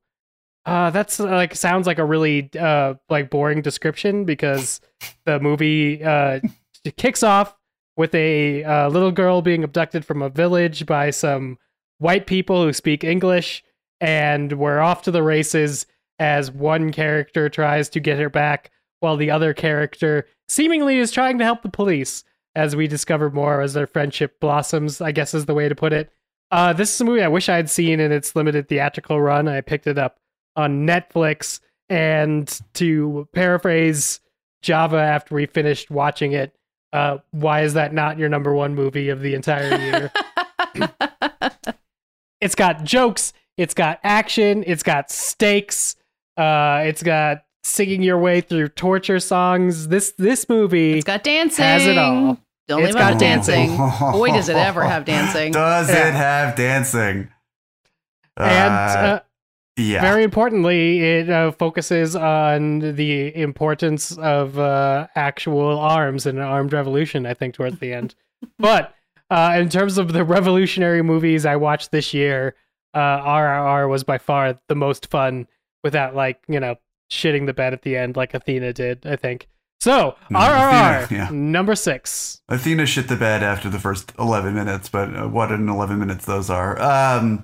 I think the middle part of Athena's fine, but we could talk about that later. Yeah, but I agree with you that it really goes off a cliff towards the end. But yeah, RRR I saw in a theater, which I mean I highly recommend everyone do one way or the other before they die, just for not to alone. But I did find kind of exhausting. I mean, I loved it. It is on my top 25 of the year, if not my top 10. But I did find it exhausting by the second act, where I was just sort of, it felt like it ran out of steam even when things were kind of gearing up. But I will say, Katie's apathy towards child actors extends to animals, I guess.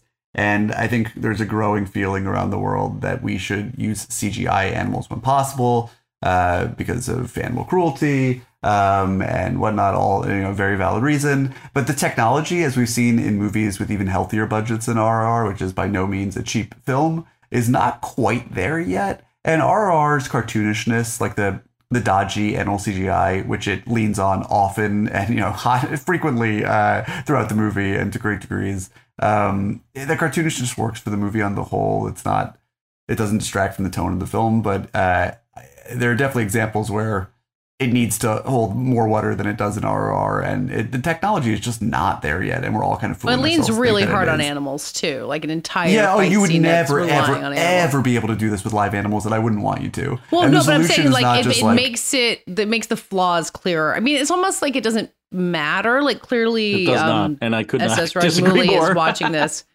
but what?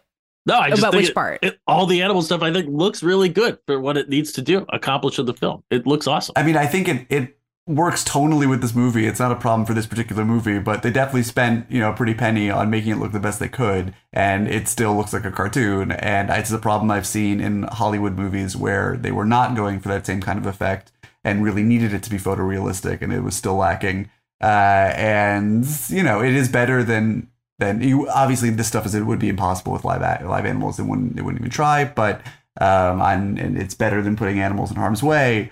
But it was just a 3-hour reminder to me that the technology is not there. Maybe on Pandora. I mean, this is not a gripe I have with RRR. It's just an overall sort of thought that I've had percolating around certain movies. What if the Revolutionaries of RRR had access to the Banshees of Pandora? Like, would have.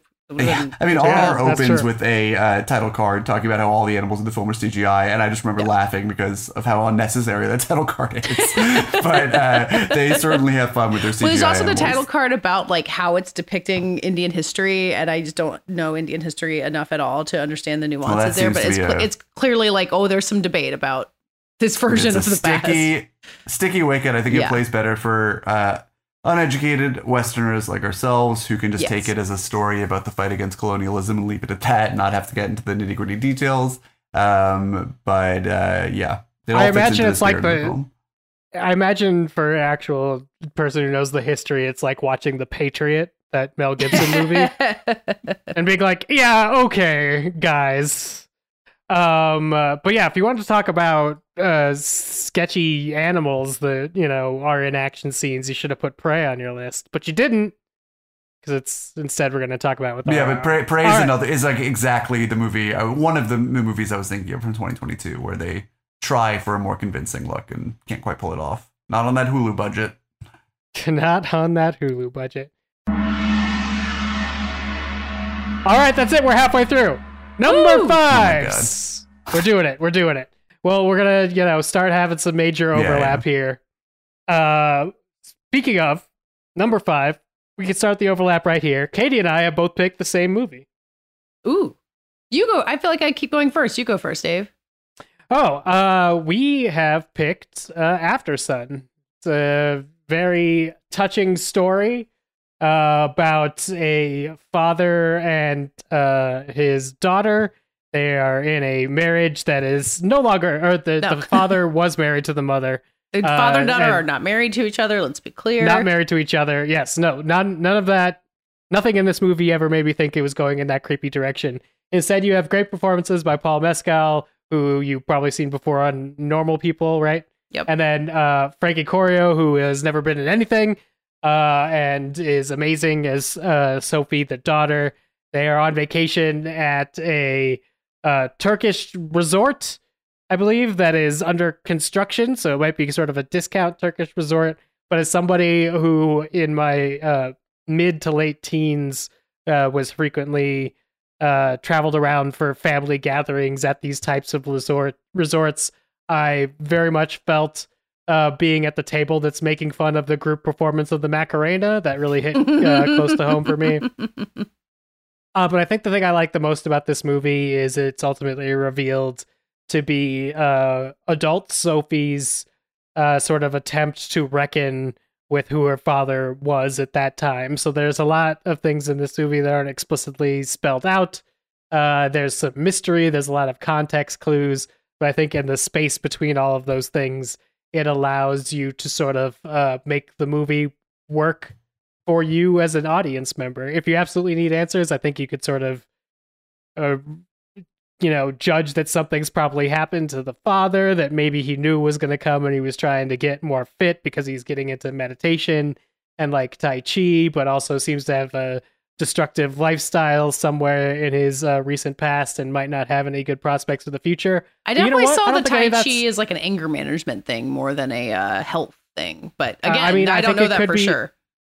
I think it could be either. He was getting into a mysterious Muay Thai tournament off the coast of Thailand. You owe me a life. Yeah. I mean, all of those things could be true given the facts that are shown in the movie. And so I really like this gentle story that really spotlights humanity and relationships in a way that I think a lot of these other movies have elevated themselves to. I think that we've already talked about, but it really ended up being something that solidifies the top half of my list. Is there could be some amazing things that happen in these movies, but ultimately it boils down to the same thing Aftersun does, which it's like it gets quietly at the human condition in a way that really stuck with me.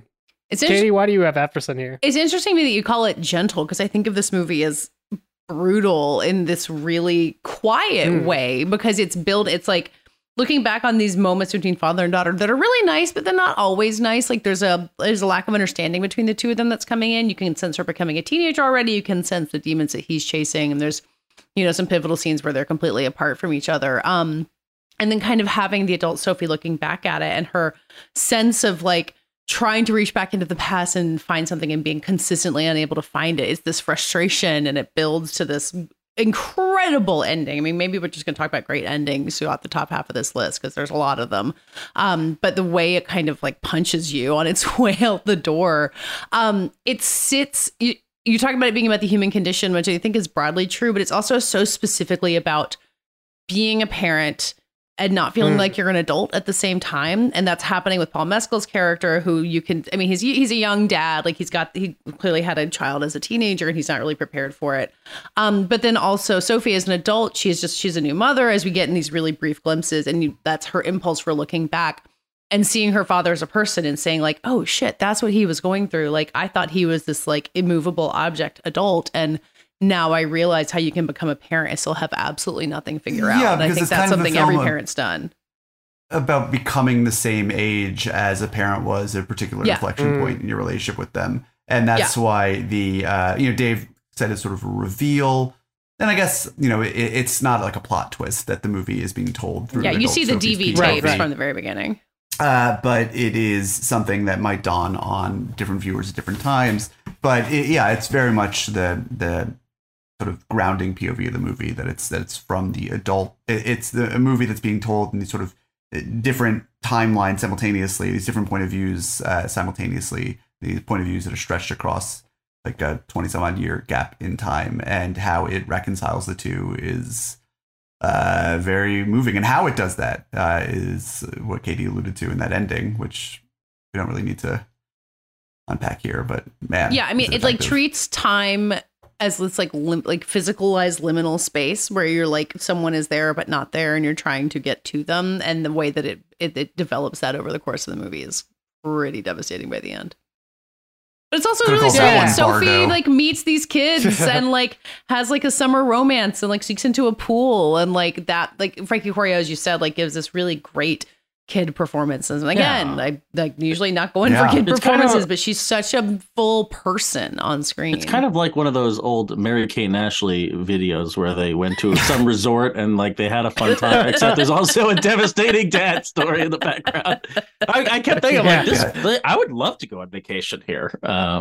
Looks beautiful. Weezer's Island in the Sun plays throughout. You know actually. exactly what I'm talking about. Yes, yes. They go to the Atlantis. I Obviously. think it's called Island of the Sun. I think it is. The Yeah, Atlantis Resort. Charlie Man, I Wells. was so Charlie Wells has talked at length about how this movie was inspired by It Takes Two. The Olsen Twins classic. R.I.P. Kirstie Alley, rest in power. Can I Yeah, ask a question she about this hasn't. timeline, though? Okay, so they do the Macarena, but she's got a DV tape. In my mind, Macarena's 1996. That's dated, but DV tapes were like common by about 2000. David, you might have been a No, video no, camera much kid earlier. sooner than I was. What What about really? all the Yeah. Dogma 95 stuff? But when was that? I mean, Yeah, but not for like an only- 11-year-old to have. oh no, I mean my dad had a camcorder. I don't know if it was DV, obviously, but he had this like big yellow camcorder. Yeah, that no, was my like dad had a 20 pounds camcorder, that but he it had carried like from, the 80s. VHS tapes. But like she's clearly Yeah, got DV tapes. But the No, one but thing they- you're overlooking is that this movie doesn't take place during the phenomenon of the Macarena. No, it it's takes true, it's place at that old. It's- particular moment of time when people groan when the Macarena comes on, and only tourists that are drunk at hotels or with their kids who have not become jaded to anything in life are excited to dance to it. And I think that think it's specificity checks out. I think it's probably late 90s, and I definitely do remember around like 98. My brother got a DV camera, and I still had a high 8 camera, and I was like, son of a bitch. So they definitely okay, existed somewhere. that in feels there. like valid carbon dating. Kevin, give me your camera.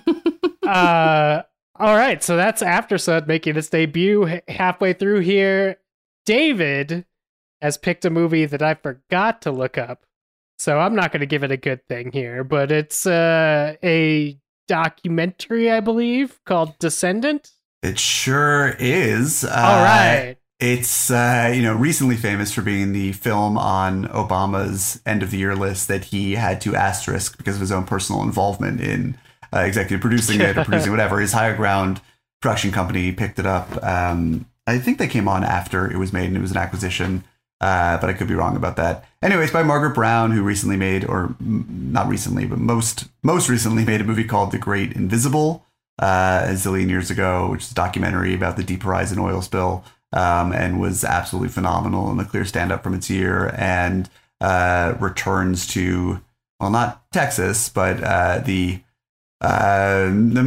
middle south, I don't know, whatever you want to call Alabama in the United States, for a really, really powerful documentary that is about the wreckage of the Clotilda, which was a ship that has a sordid story. It was a slave ship, but it sailed in 1860, which was after the transport of people, human slave trade was banned in the United States, and there were these two real pieces of shit who bet each other that they would be able to import slaves to the United States, even though it had been outlawed, and that they could get away with it because their arrogance was so great for no other purpose than that. It was purely showmanship. They not that there's any sort of redemptive, motivation behind an act like that, but it really was just about, it was about as vapid as it could possibly be.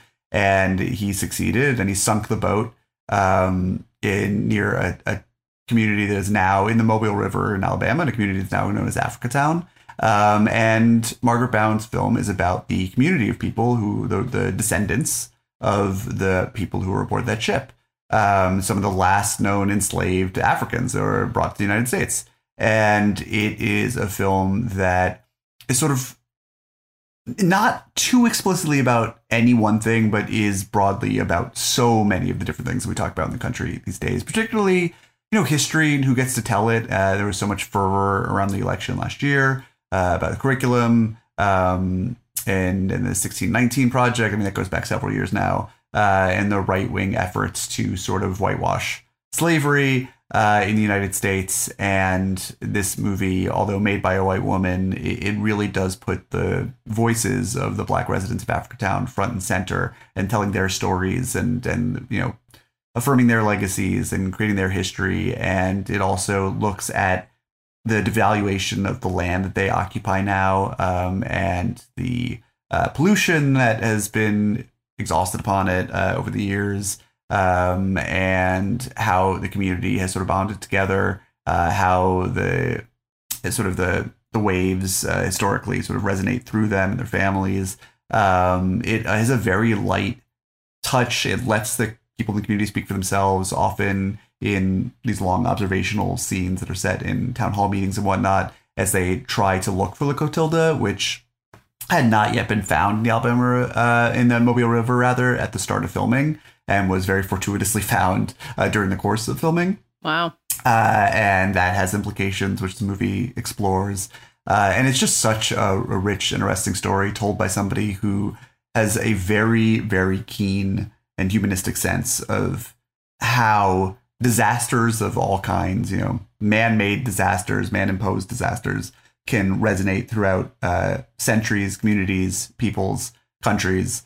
And it's on Netflix. It has been for a very long time now. Actually, not that true. It only, I think, hit Netflix in October. It premiered at Sundance last year, but it only made its way into the world recently. But is extremely, extremely well worth watching. It sounds heavy, and the subject matter obviously is, but because of how sort of just vital and character driven, to use an inadequate term, the storytelling is, because it finds these people and sort of like wends its way deep into the fissures of this story just through their own interests and their lives, and the very real impact that the Clotilda, a huge understatement that the reason they're here is because of the Clotilda, but just the presence of this particular story from their past has in their lives are all explored really beautiful ways. It's a really great film in a year that had a number of strong documentaries. This ended up being the one that I returned to most in my head.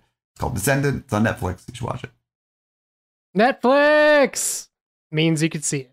Yeah. Unlike this other movie, which you still have to purchase as of the first week of January in 2023. If you want to see it, it is Patches making the debut of this movie on I can't be the last our person countdown. Here. Finally, I picked a movie. No, we all put it somewhere, Okay, but well- you put it at number 5. Well, I will not over discuss Tar in my moment here, but I will say, ever since we started doing this podcast, I've told myself, you must stand in front of the public and God and obliterate yourself. And I feel like I've done that. And when I saw that they used that line in Tar, I was surprised. And You would consider Remember that the time you tried to lawsuit? tell everyone that Confess Fletch premiered on Paramount Plus? I mean, that if that wasn't embarrassing. you standing in I went front down. of an audience. That's why I'm and- podcasting in front of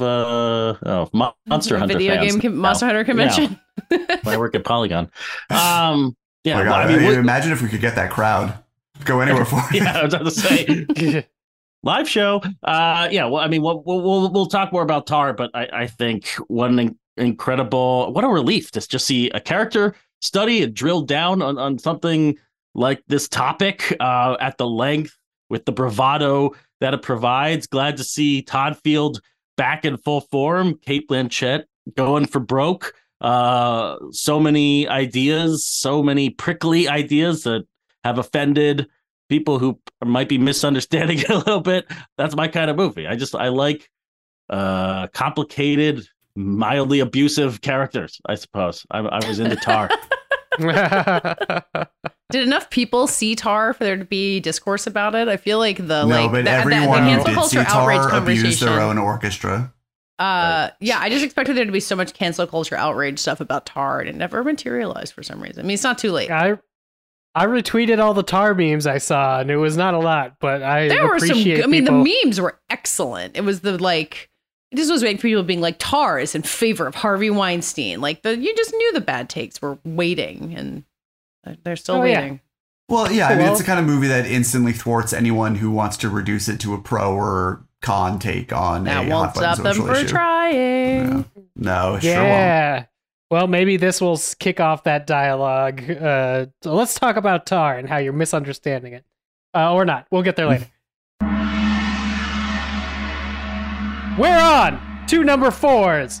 Katie, gets to debut another movie that appears on a couple other parts of this list, but it appears here for you first. Katie, take us into the multiverse. Yeah, I don't really know about where this place is on the list. I got to this point and I got confused. But when I saw Everything Everywhere All at Once in a theater, basically by myself on like a Friday morning in March, it was a long time ago. It was not the first movie I'd seen back in theaters. No, it definitely couldn't have been. But like, it had been a while since I'd been to a theater, and I sat there and I felt completely transported by this movie, like crying alone as I like got to the cathartic end of this family story, swept up in all of this madness around it. I've not seen it again, and it feels like a movie that you really benefits from seeing again because it's such an overwhelming experience the first time you get into it. But I'm just so amazed at what they managed to pull off and how stupid so much of it seems when you describe it. And I know this was true of Swiss Army Man, a movie many of you have defended, and I still have not seen, despite my affection for Everything Everywhere All at Once. I know, I got things to do. I still have the towel. I have a dead Daniel Radcliffe towel that we use. Katie, you would love Swiss Army Man. And I didn't think that I would until I saw Everything Everywhere All at Once. And I was like, no, I see how something like a dildo fight or a farting corpse can be turned into something really sweet and sincere and profound. I also, like, as I saw it, I didn't know that Ke Huy Quan I didn't know who he was. Like, I knew that I didn't know that I was watching it, that it was going to be Data from Goonies. And as it was going on, I was like, it can't be, is it? Katie didn't even know she was like, in a movie when she was seeing it. I didn't know. She thought it was real life happening. That's how clueless she was. I thought I had jumped among the multiverses. Happening? It was such a wonderful surprise. I don't know what it's like for people who watch it after kind of the acclaim and the Oscar buzz that it's getting now, which I think is very well deserved. But I think it exists so well as something that you just don't understand how it can possibly exist. And you hear stories of the production, you still are kind of amazed at what they managed to pull off with what they had. It's such a great story of what filmmaking can be and what it can do and how many people it can affect. It's such a heartwarming example of a movie reaching people, and that sounds really corny, but I think there's some corniness to this movie. I think it belongs. It's a very corny movie. It's a sentiment that belongs in it. It's corny, like Avatar: The Way of Water, another movie that I love. I feel like I could have put this anywhere in the top 5. Honestly, is this movie coming back up on other lists? I think so. Yes. Okay. But before you it's just it, very yeah. I mean. It's yeah, whatever. But it's funny how, just purely in the Oscar side of things, how quickly something can go from being absolutely insane to conventional wisdom in the span of an Oscar race. I know. It would have, like, there is not an Oscar pundit alive who would have not laughed you out of the room if in March of 2021 you told them this would be one of the front runners for Best Picture. Yeah. A year later. And now it's like, well, it's probably one of the two movies that's going to win Best Picture. I mean, it seems to be accepted wisdom. It is truly just remarkable to see that in action. Yep. That's all. It's excellent proof that even though I've devoted my career to trying to follow the Oscar race, nobody knows anything. And that's what makes it fun and not a cause for frustration. Hey, well, I don't know. Let's talk about other causes for frustration that can be made fun as we move to David's pick. There's a new Panahi in town, and it's he's got a debut film that David really enjoyed so much. As a matter of fact, he's one of the people on the Wikipedia page. Ooh, I am. Hey. Yeah. You called it a film that swerves between tragedy and gallows humor with the expert control of a stunt driver. It's Hit the Road. Guess it makes sense. Yeah, I mean, it's hard to imagine. It's hard to think off the top of my head of the last time there was a year in which two members of the same family, particularly a father and son, both had exceptional films. I'm sure it has happened. I mean, the Cronenbergs are releasing films in different years right now, but I'm sure it's happened in more recently than I would think. But yeah, Jafar Panahi, legendary Iranian filmmaker who is currently in prison for absolute bullshit reasons. His physical safety was endangered last year in a prison fire.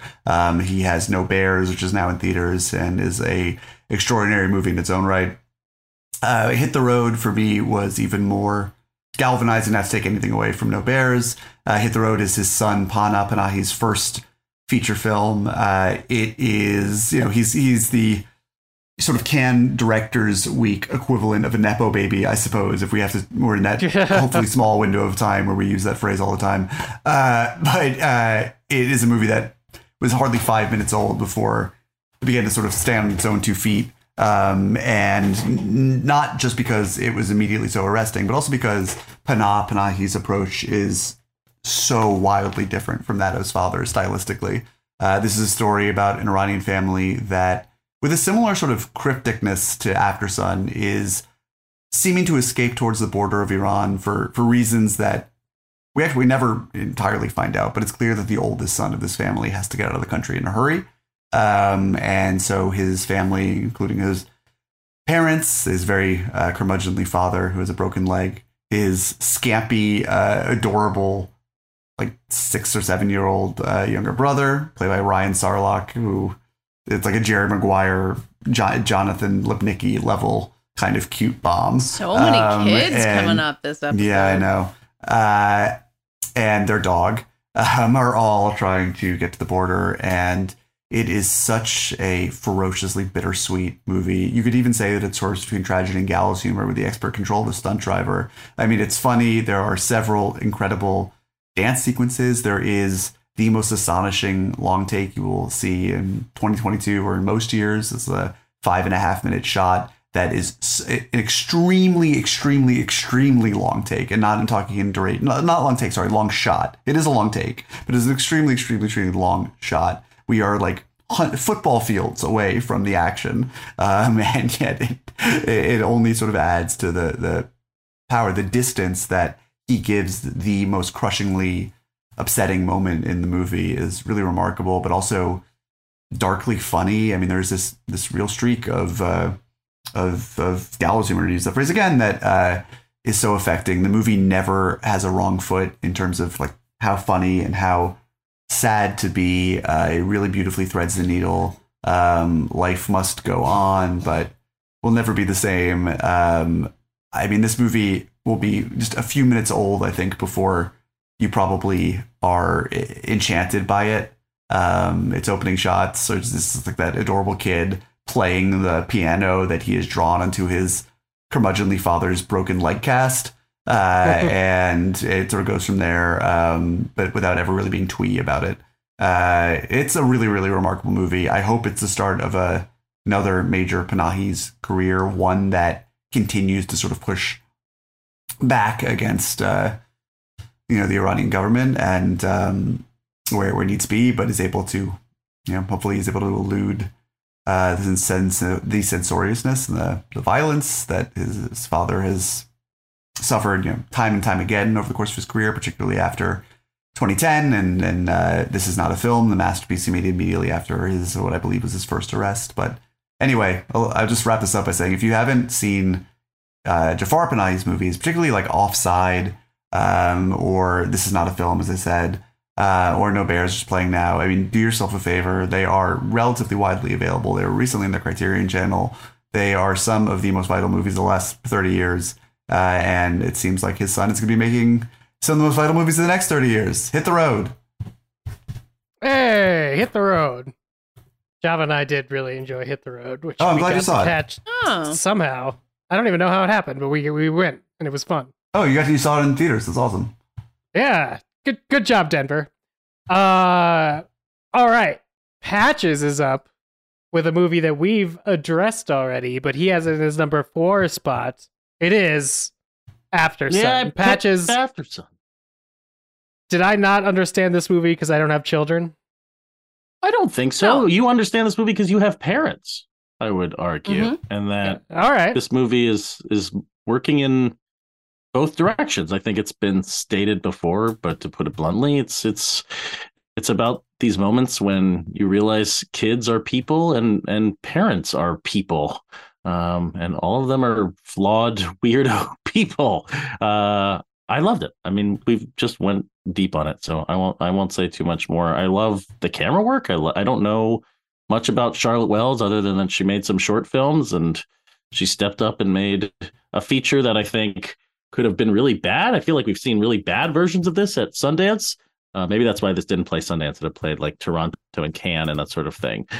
It bumped up. Premiered in the Critics Week at Cannes and ended up sort of being the talk of the festival, which is rare. Yeah. I think so much could have gone wrong with this movie. I thought about that. My mind wandered a little bit during it, just being like, how did she calibrate this so correctly that it's not meandering, that it feels like memories and drifting and hallucinogenic at times. It's sultry. I don't know why this isn't navel gazing or slow cinema to a fault, but she nailed it. I loved it.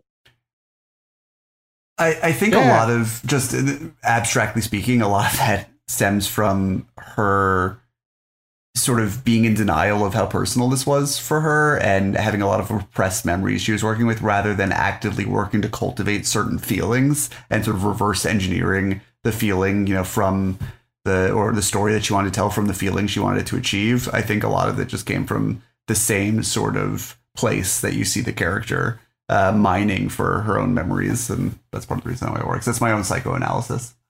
I like that. Because she has said it's not autobiographical. She said it's like based on her life, but it's not like a She has said that it is not autobiographical. She has also said to Present Company that, she's in denial about how autobiographical it is. So it's, I think that like there's some, I think that like there's some truth to it, but it's obviously not for me to know.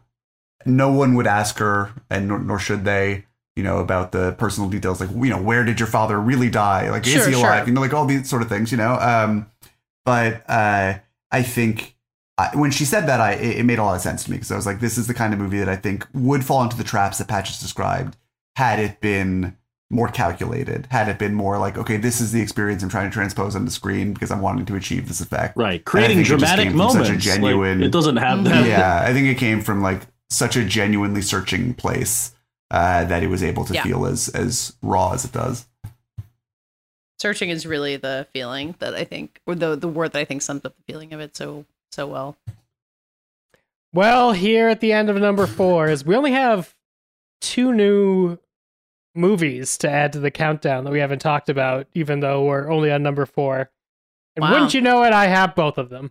This one's a solo. Yeah, I wish. This was a solo one that didn't appear on anybody's list. I think because when it came out and when you saw it, it was probably different depending on how into movies / whatever you are. Because I think I saw this at the tail end of last year, but it is definitely a March release. Officially, it is After Yang, the second best Colin Farrell performance of the year. Above Penguin, below something we're probably going to talk about later. This is a fourth one. Don't forget about 13 Lives. Also 13 Lives. He's good in 13 Lives. He's good in it. It's not on my list, but I want to be clear about that. This is his year. But I mean, his year in terms that he did performances I really liked. This is a movie that really kind of stuck with me. I found myself thinking about it a lot in terms of what it's saying about authenticity and memory versus biological life. That's because it's a science fiction movie that takes place in the future, where 2 parents have adopted a child named Mika.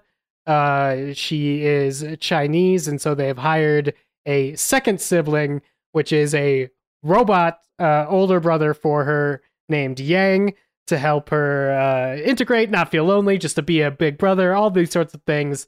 Yang breaks down at the beginning of the movie, and Colin Farrell's character, Jake, decides he's going to get Yang fixed, and it takes him to some unexpected places that involve some trippy scenes of Colin Farrell diving deep into the memories of this AI robot, but also has some Haley Lou Richardson on the side, some Clifton Collins Jr. on the side, and I think ultimately had some really, absolutely had some really interesting things to say about I think the authenticity of where we find our connections. That I feel like it says it uniquely in this year's films. I think Bardo tried to get there, but got entangled in its own bullshit. But there is something sort of about when you're this many degrees separated from anything that would be traditionally considered authentic, exactly what is the authenticity of a life, even if it is artificial. So I would say After Yang, check it out. Yeah, not just an artificial of a life, but also of an identity, of a cultural identity. I mean, they hire Yang for sort of like a cultural translation for their daughter. And you say hire, I mean, I just repeated the word you used, hire, but the more accurate term would be that they bought him. And then when he breaks, they take him to the equivalent of like the Genius Bar, first and foremost, to get him fixed. And the story is sort of about the gradual humanization through Colin Farrell's eyes of this robot. Through the memories that he taps into. This movie fucking rules. I mean, Kogonada, 2 for 2 in a big, big way. If you haven't seen Columbus, it's very much of a piece with that, but go check it out. Man, I love After Yang.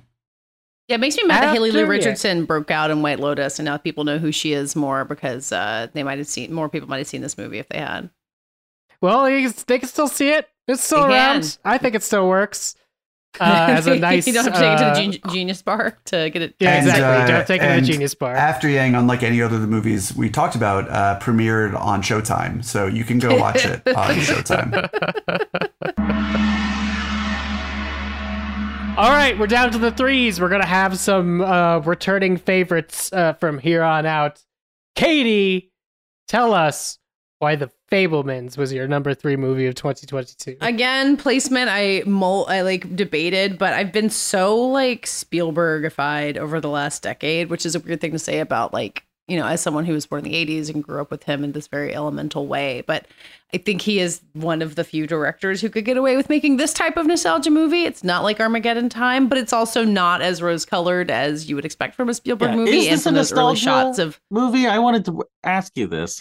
Yes, I think it is, because I think watching him make the movies with the Boy Scout troop, or even the beach day thing, looking at the let's put on a show scrappiness of the filmmaking, I think there's definitely nostalgia to that, and about kind of tapping into your own power. It's like watching a superhero origin story. And again, you have to be Steven Spielberg to get away with making that about yourself. Think Steven Spielberg is nostalgic for that night his mother drank too much and danced in her negligee and filmed it in front of his sisters? Was that nostalgia? I in some ways, yes. I think it's really interesting about how complicated it is.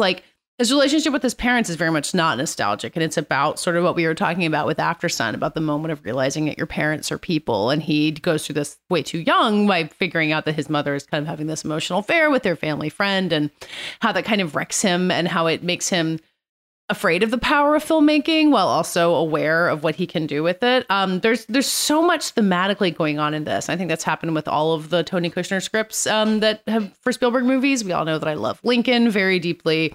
It reminds me a lot of Lincoln structurally, where it's kind of hopping along through time and stories and then pulls together in this really breathtaking way toward the end, where you've got the bully kind of asking Sammy Fabelman why he makes his movies, and neither of them really understand what they've witnessed. It's like opening the Ark of the Covenant, to make a Spielberg reference. And as Dave said, it has an absolutely perfect ending in a year of many of them. I just feel very warm and glad that this movie exists, and glad that a filmmaker who has meant as much to culture as Spielberg has is able to make something like this that's so thoughtful about what made him a filmmaker, but also interesting on so many other levels that have nothing to do with knowing that he's Steven Spielberg. I mean, forgive me if I said this on our review episode, which I assume we made, but I believe so, yeah. People talk so much about how navel gazing and self-important a movie like this is or could be, and that's maybe true to some degree, even if Spielberg has earned the right many times over. But I think it also sort of misses the point that it's hard to imagine any divorce in the second half of the 20th century that had a more profound effect on the American imagination than that of Steven Spielberg's parents. And I think that there is something to be said for how he accurately, if not necessarily humbly, but accurately and not arrogantly, recognizes that his divorce, or his parents' divorce, the way that he internalized it, digested it, and spat it out through his movies, is relevant to all of us who grew up on those movies. And I think the movie clarifies that and implicitly communicates that in a way that allows it to feel so much bigger than just the story of him looking back through not particularly rose-colored sunglasses at his childhood. And the fact that it's such a more complicated divorce than what he's shown in his movies. Like, it's not about an absent dad or about a man who like chooses his own freedom. It's about a woman who does that, and about a dad who like makes a lot of sacrifices to try to keep some element of family together. Like, that isn't a story he's told in his movies. And the fact that he saved it for something this it's personal. a story he didn't know for most of his life. I mean, he only found out late in life that his father wasn't I forget, because in the movie his avatar knows about it from the very beginning, but right. I'm a little I'm a little confused about what Spielberg himself knew about his parents' divorce as a child. It's I mean, it doesn't quite line up with, like, clearly that story happened with him, you know, seeing the evidence of it, the affair in the camera. yeah. But I think that his perspective of it has changed over time, where the resentment that he holds toward his father, you see his character hold toward his father, was the dominant feeling that he had for so long. Yeah. And it was only very, very late in his parents' lives, and they lived a very long time and like reunited in some way, that he really understood the dynamics at work. Yeah. Yeah. I mean, again, like Aftersun, like about understanding what your parent was doing in a moment that you didn't have the capacity to do it, and like forgiving yourself for that, and understanding your parent, but also never fully understanding them. Like, I think what's interesting, I don't love Michelle Williams' performance in this movie. I love her in general, but it's like not my favorite thing she's done. But I think how hard it is to understand her is part of the point. She's this larger than life woman who kind of doesn't understand herself in some ways. And it's his love letter to her, but also knowing that he's never going to totally understand her choices. It also resonates with Armageddon Time in that it is not exculpatory, and it's not, you know, it doesn't look back at Spielberg's childhood and say, like, you know, I was innocent the whole way through. I never did anything wrong. I was this innocent observer. Yeah. But it also doesn't flatten him with the hammer of guilt, because like James Gray said ad infinitum in the interviews he did around Armageddon Time, at that age, what is there to be guilty of? You can't know any better. I mean, you have no agency. You are completely confused by what's happening in the world. I mean, you are not necessarily innocent, but it's like it really threads that needle between not being that rosy colored, you know, I was just the victim in all this, and look at this amazing success I made of myself, but also acknowledging accurately the role that he played in this story for both, you know, better or worse, good and evil, for lack of better terms. Also, Gabriel Labelle, who is not a child, he's like 20, so, you know, a teenager, but he just makes such a great Spielberg character. Like, I love his performance in this movie so much. They got his hair so right. I know. Well, he's just so good at all those things David was just saying, where he's not some wide-eyed innocent, and he's not like some shitty kid. He's so many different versions of that. He feels so real. The real young Spielberg looks exactly like my son. It's in certain angles. Are you saying that many times. I was slow to see it, but the Ehrlichs coming in 50 years is going to be a real banger? I wish. I mean, I think at this point, Ace is going to be doing some like Spielbergian level accounting. We'll see. It's real into numbers. Well, David, you are up next with your number 3 pick, which is the return of Lydia Tarr. She back, baby. Or did she ever really leave? What is there to say about Linda Tarr? With 2 R's, as I learned from reading the screenplay. No, it's on. You see her diploma where it says Linda Tarr with 2 Tars. And no detail. Accent, obviously. Oh, of course. Yeah. Linda Tarr, the breakout sensation of 2022. I think time will tell, and already in certain circles already has. I mean, I don't know what there really is more to say about this movie at this particular moment. Just to reiterate what Patches was saying earlier about how reinvigorating it was to come out of a movie and just be like, I cannot wait for the conversation around this. And given how toxic conversation is around everything, and how obnoxious the conversation around Tar inevitably became, I mean, that was sort of to be expected. But just like a movie that is that sort of provocative and butt-pushing and self-conflicted and interesting and resistant to easy interpretation, so rich and rare to see on a big screen these days, and you know, in this superhero dominated landscape that we live in. And I could just tell from the moment I saw it that I was like, this is going to be a real sort of lightning rod over the fall. And it was really fun to go along from that ride. I mean, when I chose to, some of the conversation around it, maybe even some of the conversation that I participated in about it was insufferable, but it's so great to see a movie that sort of like lights your brain on fire a little bit like this does. And I love a movie where all of the really hardline takes that were sort of like, this movie is exactly about this one particular read, and that's why I hated or loved it, were all just sort of blinkered to me. And I love a movie that can do that.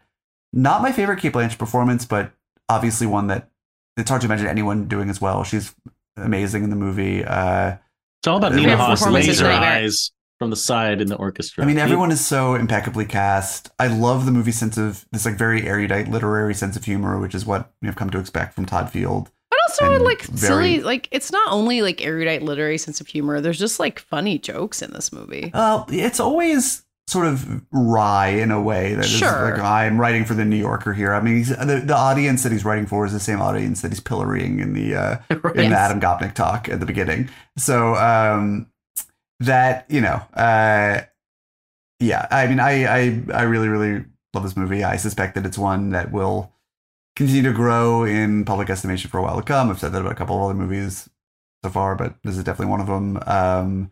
And was there something else I wanted to say? I mean, I don't know. If you ever see me IRL and you want to go deep into the weeds about my theory about how Lydia Tarr's relationship to New York's hockey teams is the codex that unlocks this entire film, I'm happy to talk to you about it off air. Does she wear a Rangers hat? I'm trying to remember where hockey comes in. She sure does.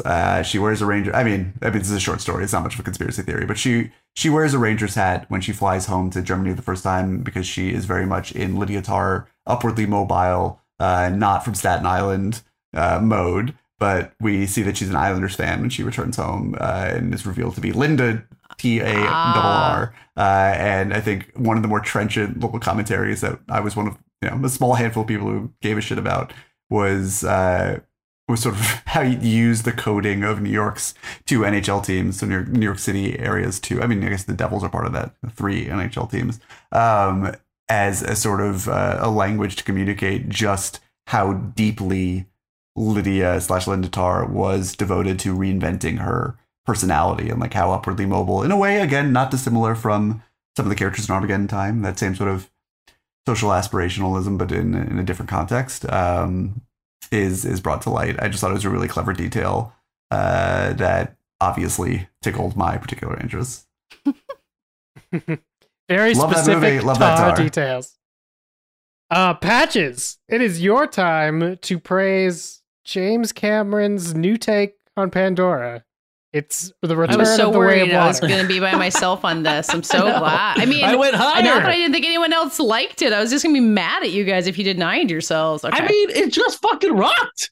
I sat again rocks. in like the front row, was getting blasted in my seat. I was so fucking happy. I was weeping by the end. Well, to some people die, but my brain melted. I was so excited. He made it. He did it. He pulled it off. My one thing that I want to say now, I mean, we talked about it at length a few episodes ago, or maybe it was the last one we did. I don't remember. This year was also very long. I've just seen so much, even earlier today, the New York Times ran this like piece ripping on the high frame rate stuff as if it's like a harbinger for the end of times that people are going toward high frame rate. What I don't understand. Like, why do people hate this so much? I loved it. I thought it was really cool, like to see it ebb and flow between scenes, and it was just another tool to make this movie weirder, more unique, and immersive. And I'm here for the frame rate when it's used by a master like Cameron, when it has a point, and when it's not just like slapped on like the eye-crushing 3D of Clash of the Titans that came out immediately after Avatar 2009. I don't think anyone. It wasn't used in that. That was just post-converted 3D. Oh no! Is that what you just said? No, I think that was pre.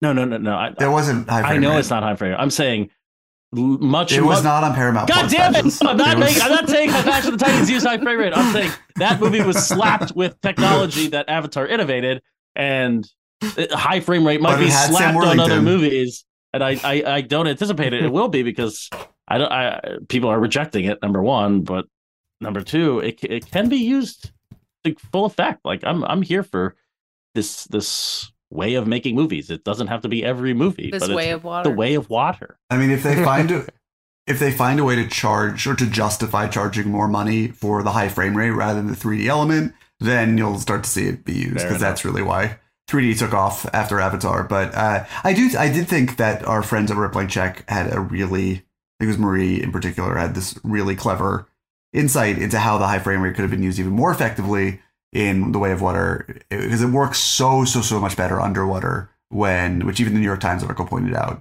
when everything you're seeing is like completely computer animated. And that is that they should have saved the high frame rate for the moment that they go underwater and had the first 90 minutes or so Like of it's the film color in at Wizard of 24 Oz frames or per something. second. Exactly. Yeah. Exactly. That was exactly the IMAX reference and a that she Christopher But I made. Nolan like movie. And I think I that would've like been it more- when the Na'vi are talking. I like it. Does feel a little more realistic. If you to can me. crack the code as to why, one shot of Edie Falco in an exoskeleton drinking coffee is in 24 frames and the next shot is in 48 frames, then be my I guest. asked the DP of the movie, and he could not tell me. So who knows what's really going on it there? bothered me so much less in this movie than it did in the Hobbit movies. But I do know or why. in I do Gemini know Man. why. So in the first shot, Edie Falco was holding a cup of coffee, and the second shot, she drank some, and it was really caffeinated, so she was moving at 48 frames per second. That's I actually see. Has anyone ever Yeah. explained why they drink so much coffee in the Avatar movies? Because this comes up a lot in the first one, and I get the Apocalypse Now reference, but like, is it more than that? Well, Are we supposed Pandora's to be like at thinking least 12 hours ahead of time zone wise, so it's messing with jet lag and stuff. they gotta be able to keep up with New York time? I get it, yeah. But I think the moments when it does work compensate for the moments where it feels sort of slapdash and random. But I share a general antipathy towards it, but it's the kind of thing where it's like, listen, if one guy is going to bust this out every few years and he is going to make a movie that was made with this technology in mind, then fine. I mean, this is an experience I can't get at home, so I'll give it a whirl. And James Cameron, the 3D is always brighter, the high frame rate is always smoother. Fine by me. Heartbreak feels good in a place like this. Heartbreak. I mean, Heartbreak truly feels losing the child whose name you never bothered to learn because you forgot that he existed. It feels good in a place like this. I will say I didn't hate the high frame rate, but on second viewing, I saw it without it and didn't miss it at all. But maybe I'll see it again and see it and appreciate it. So people can get over it and find something new to argue about.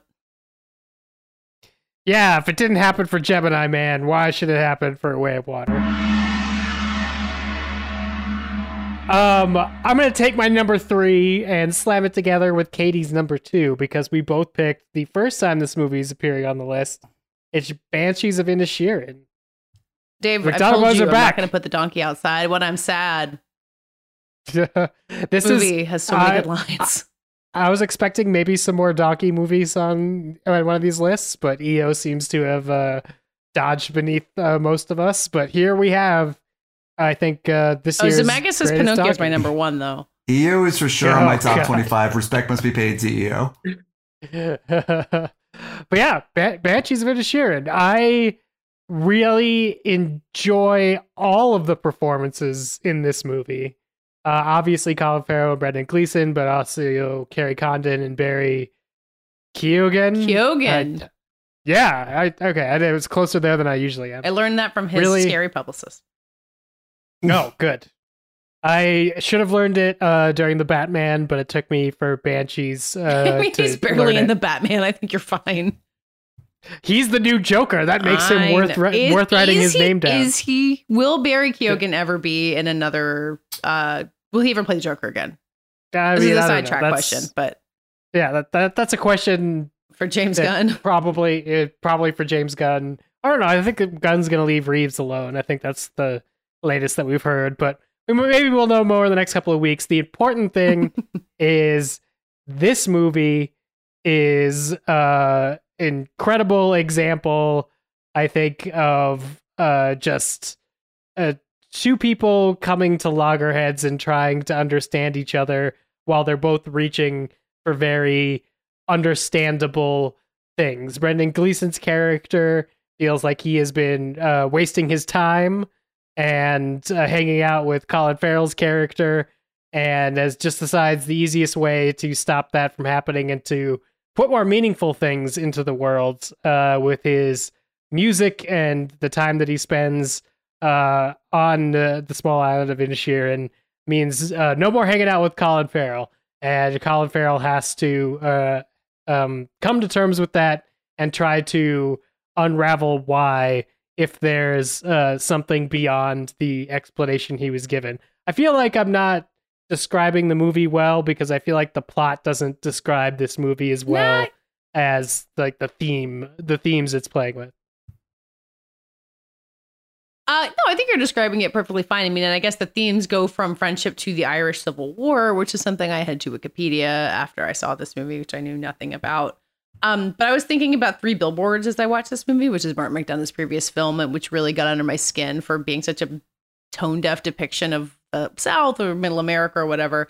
And this is such a, I mean, I don't know Irish coastal towns, so I guess maybe I shouldn't judge, but it's about a small town, and it's about a small town in a way that so few films are, where it is charming and heartwarming and everyone knows each other, but also completely stultifying and deadly. And it's about, and some people escaping and some people not being able to escape, and not everyone even realizing they need to escape. It's got such an affection, but also this like awareness of how damaging a place like that can be. And I just don't know if I've ever seen that in a movie, on top of all of these characters who you care so much about, and quotable lines, and like classic McDonagh knife twists toward the end that get you. Yeah. Oh, they get you. Yeah. I mean, I think it's also, in addition to everything that you guys both said, a film that resonated for me about sort of what we owe to the people in our lives, in a nice way, not in a sort of a nuisance way, even if that's how Brendan Gleeson's character sort of takes on. But it's a legitimate question, and in terms of friends and relatives, as we see them wrestle with in this movie, about like, to what extent do we owe them to stay? To what extent do we owe them to leave?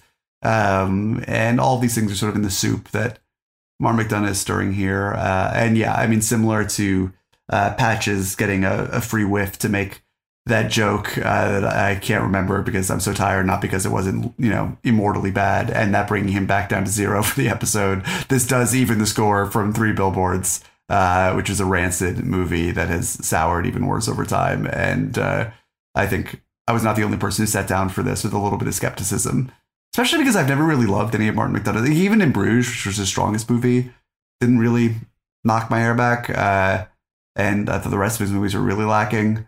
And this was the first movie really where allowed me to appreciate him as like the playwright that he is. They can feel clever and smug a lot of the times, which just I think is where Three Billboards landed too often. But this one is clever, but has such an affection for its characters. I think even the ones who are idiots, like Barry Keoghan's character. It also feels more in tune with a lot of the plays he's written, especially the Irish plays that kind of began his career. It's interesting to see him continue that in film. I also think Carter Burwell does a lot of lifting for sure does for these movies, but the score is great.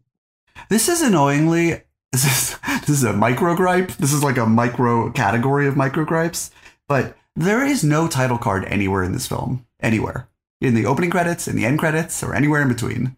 Drives me crazy. What's it called? On the box. We would never know if not for the advertising.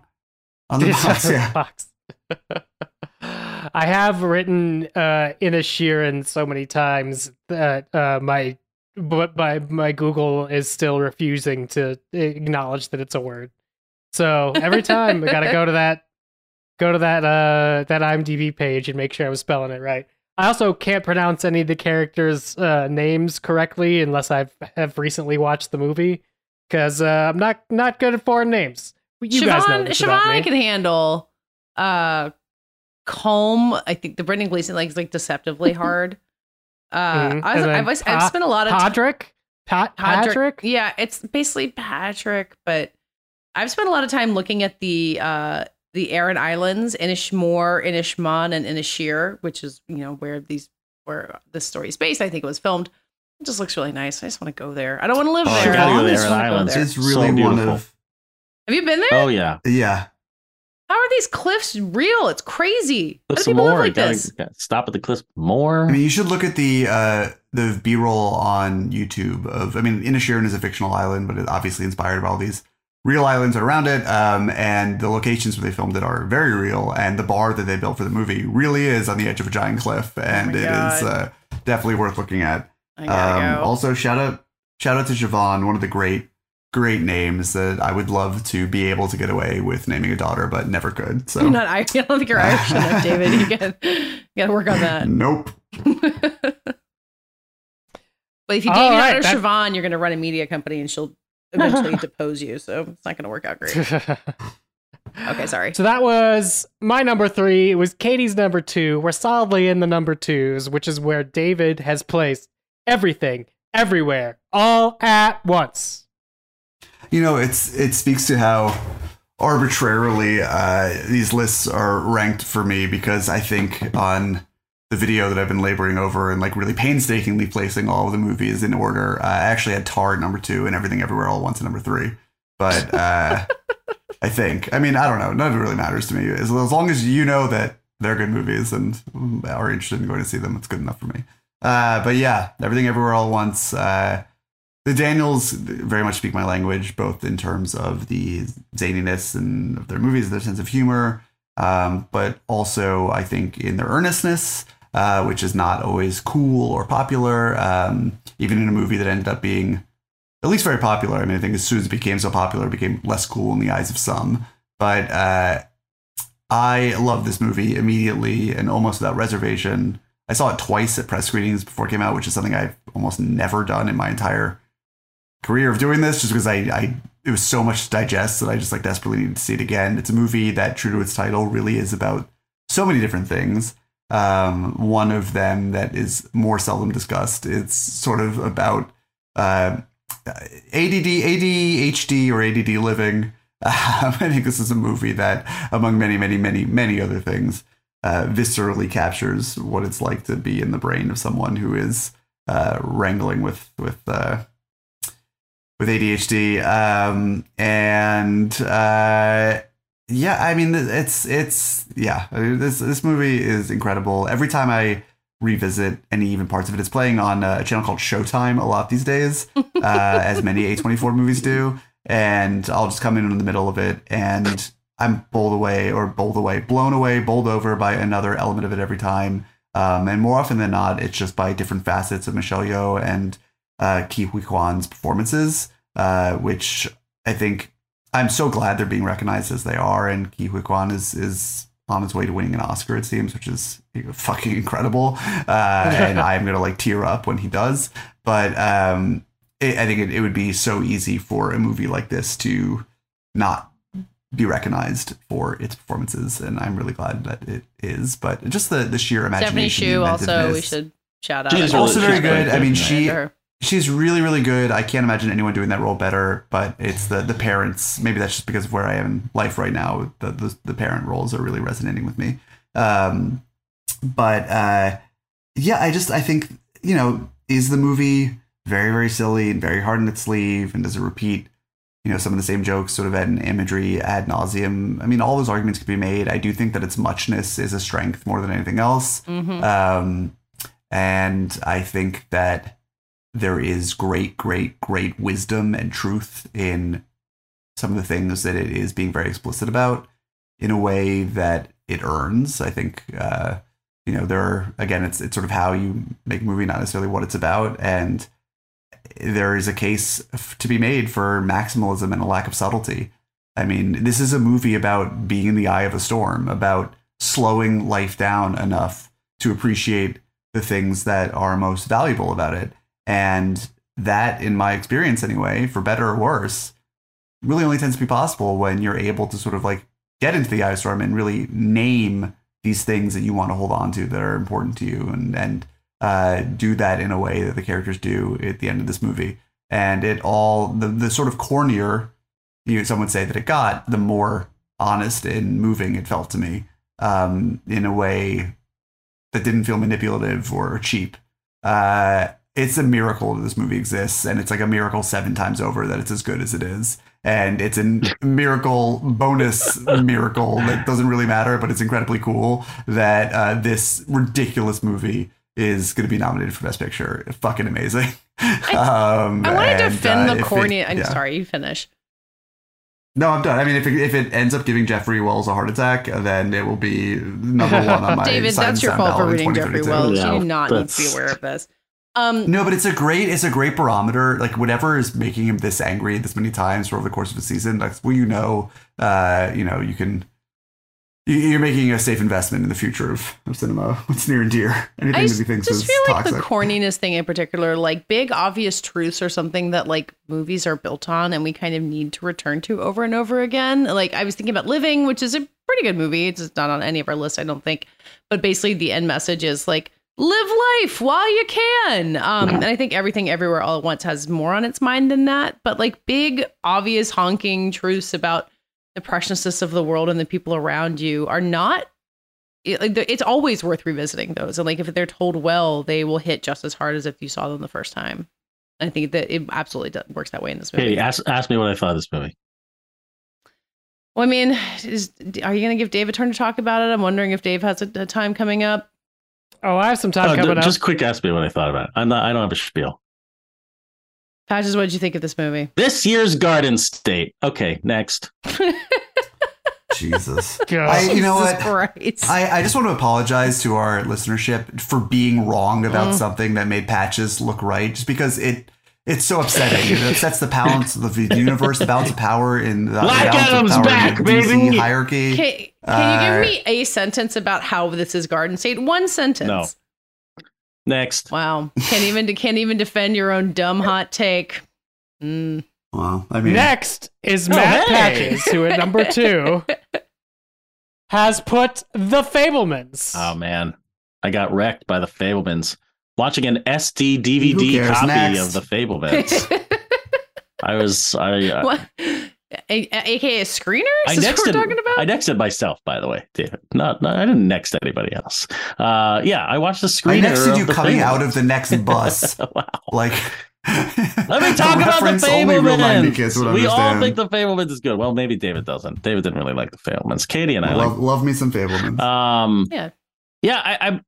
I'm hung up calling this nostalgia childhood movie. It's so much darker than I could have ever expected. It's definitely the skeleton key movie for Spielberg. One of my favorite like post Fabelmans moments in the last few weeks has been after that opening scene where he's watching The Greatest Show on Earth, then catching War of the Worlds on Pluto TV. Still not a Fitware sponsor, unfortunately. But Greatest Show on Earth playing on television before the aliens land. I'm like, that's Leonardo DiCaprio. Wow. That's the movie. That's the movie that did it. Are you Leonardo DiCaprio sitting on the couch? Yeah, I'm like that's the movie. But I think too, the two movies that have been, and I said this on our review segment for it.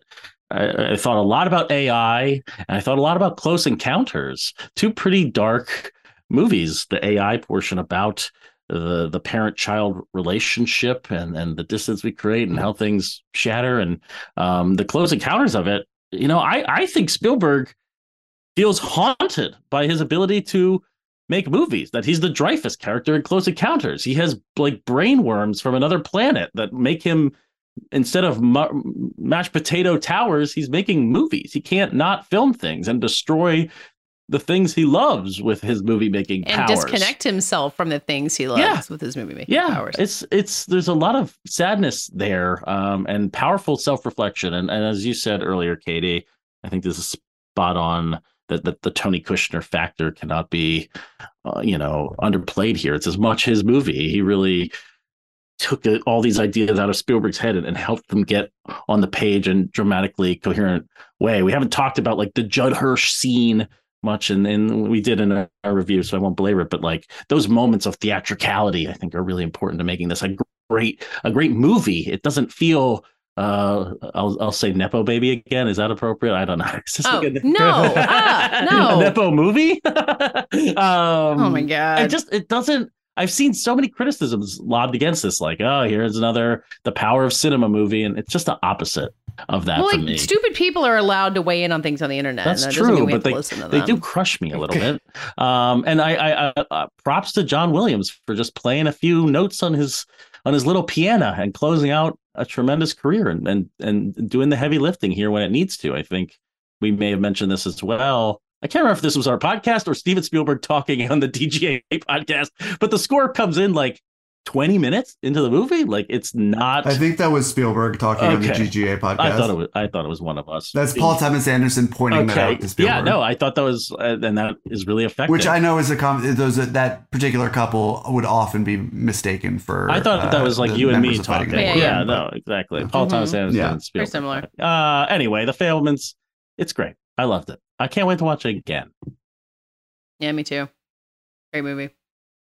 The Fabelmans, which brings it to Dave Gonzalez's turn to say, boy, Tar was a good movie. So good, it was my second favorite of the year. What's your favorite scene in Tar, Dave?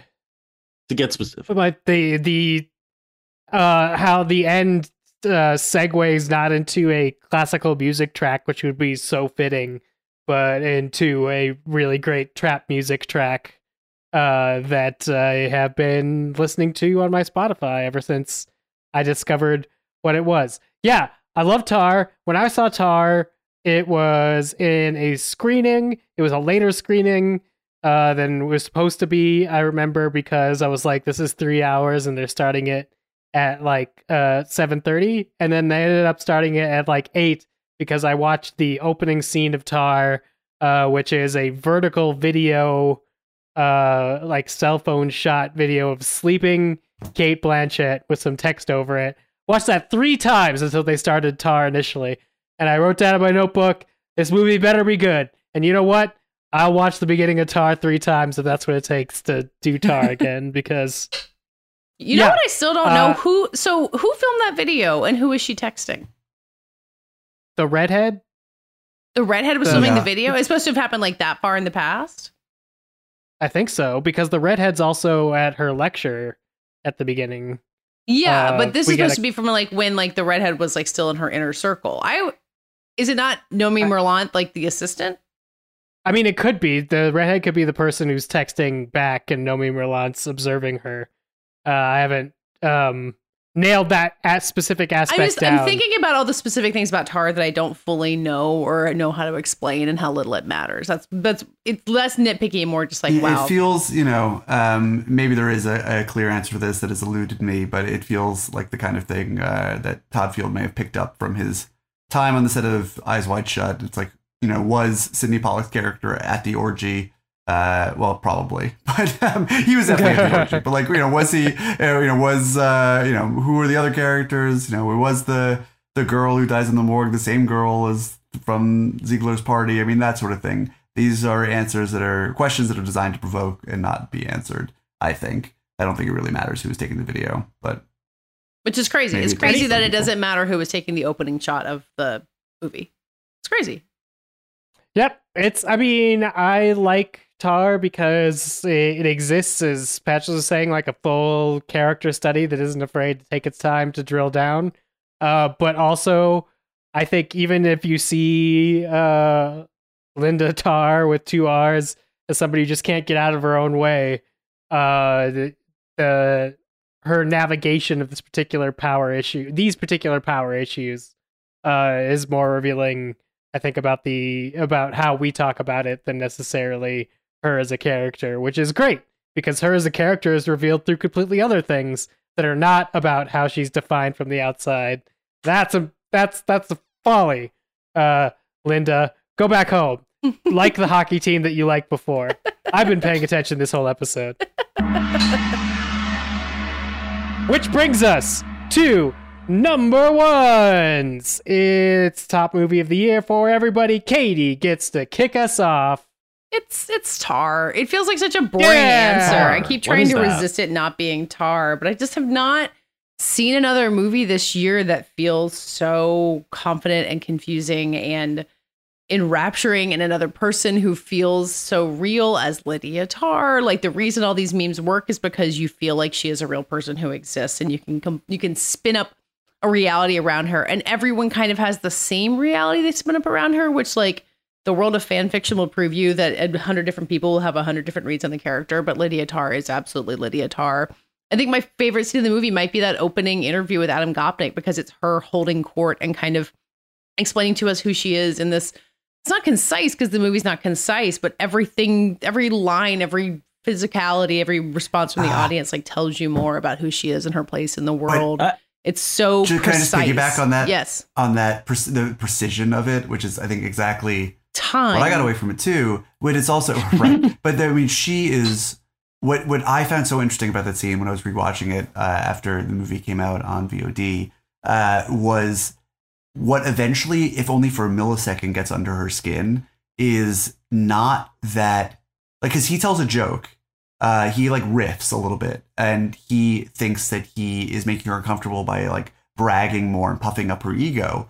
But what rankles her, in my interpretation, is that he's going off script, that he is saying something that has not been, intimately orchestrated by her. And that, I think, for me, gets to how this is, one of the many things that's more about than cancel culture, to go back to something Patches said earlier, is about control. I mean, it really is her driving mechanism, the energy that she brings to every scene is about control and needing it over people and over life and over the music and over time, and then losing that. And I think that is all packed into that conversation with Adam Gopnik when he has the slightest moment of dissonance and gets slightly off of her rhythm, and you see it wound her for the smallest of seconds. It's like 5 frames.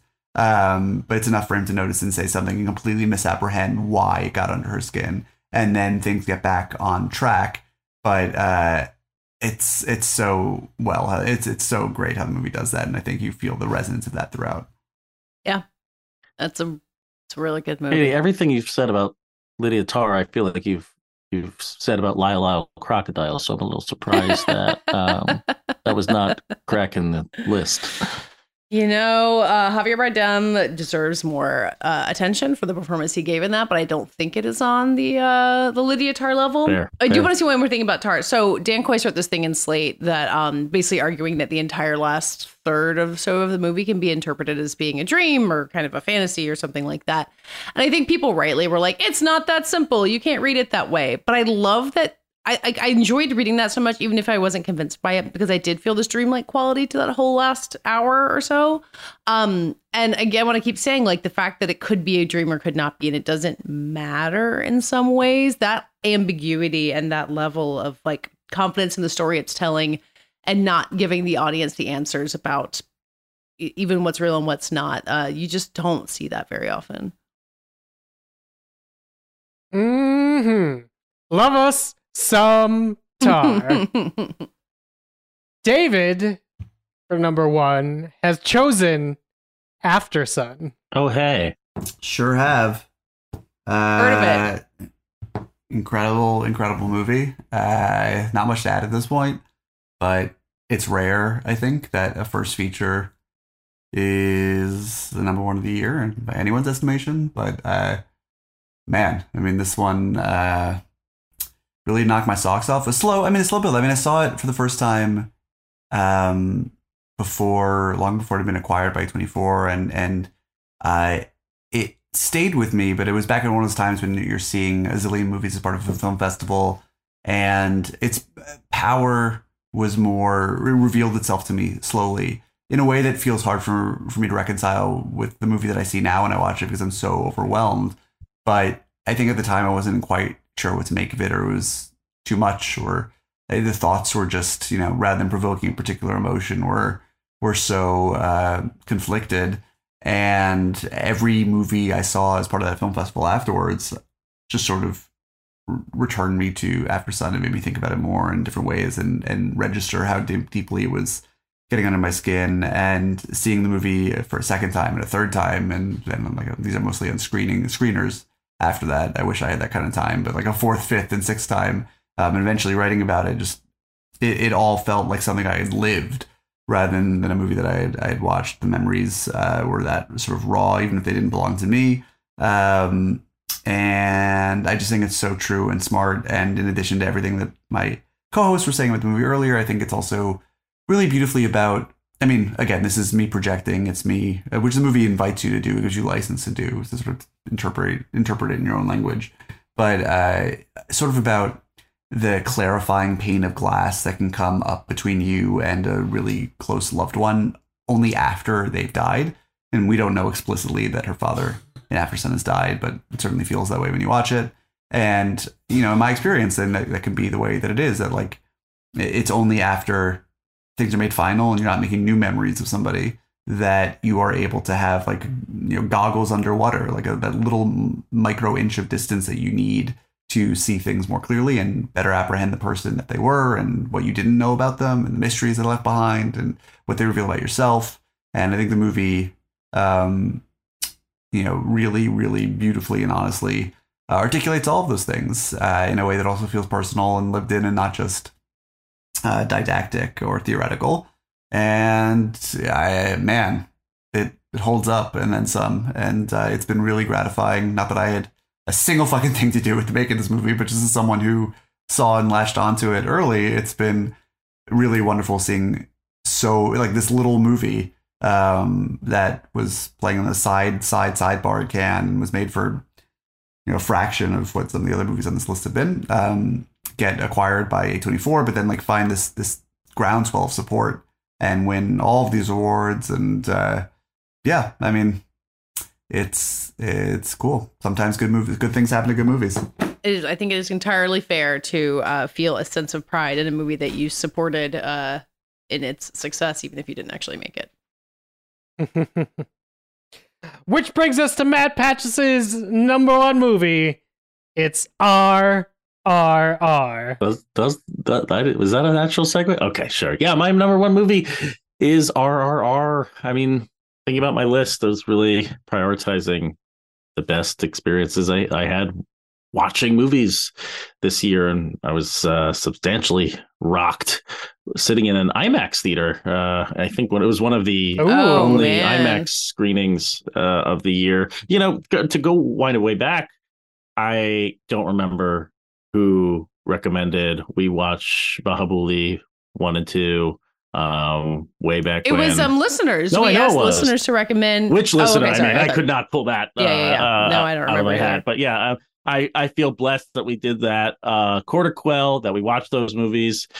That Rajamouli, SS Rajamouli, was on my radar going into this year because maybe it was a natural segue, Dave. Like I was amped to see RRR. RRR was on my radar. It was supposed to come out in January, and got bumped for pandemic reasons. And I didn't get to see it when it came out in April because I had a kid, and like I thought I was just seeing everyone flipping out about the movie in a way that I was almost worried that by the time I would see it, it would have been exhausted, or I wouldn't have been able to see it in the kind of pristine way that so many people have said they got to see it. You would resent your poor son forever. Yes, and I would. He would carry that burden with him for his entire life, and then he'd make the Fablemans about me or something.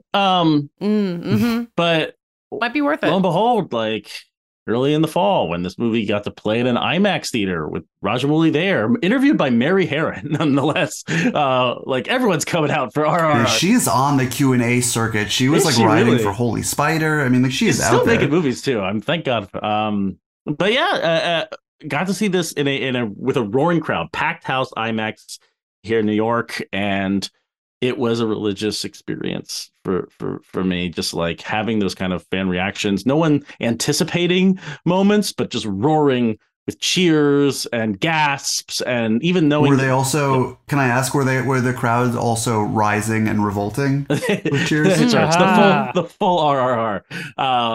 Yeah, and to the point that Dave has made, I mean, this movie is fantastical. Yes, it can be almost cartoony, as Dave has alluded to, with all the animal stunt work and set pieces. But at the end of the day, I was also really caught up, and why I think it's a better film than the two Bahubali films that came before it, about two real people, and I don't mean that in a historical sense, I mean just from a character sense, like they're pursuing things. They feel these are two great movie star performances. There's a core of friendship at the heart of their mission, which is to stop the British from taking their people and taking their land. And this is a movie that has like flaming motorcycles being chucked at people, a giant animal attack, just sensory overload. But it also, at the end has, well, I won't spoil it, but let's say British blood is shed. Like, this is a violent movie too when it needs to be.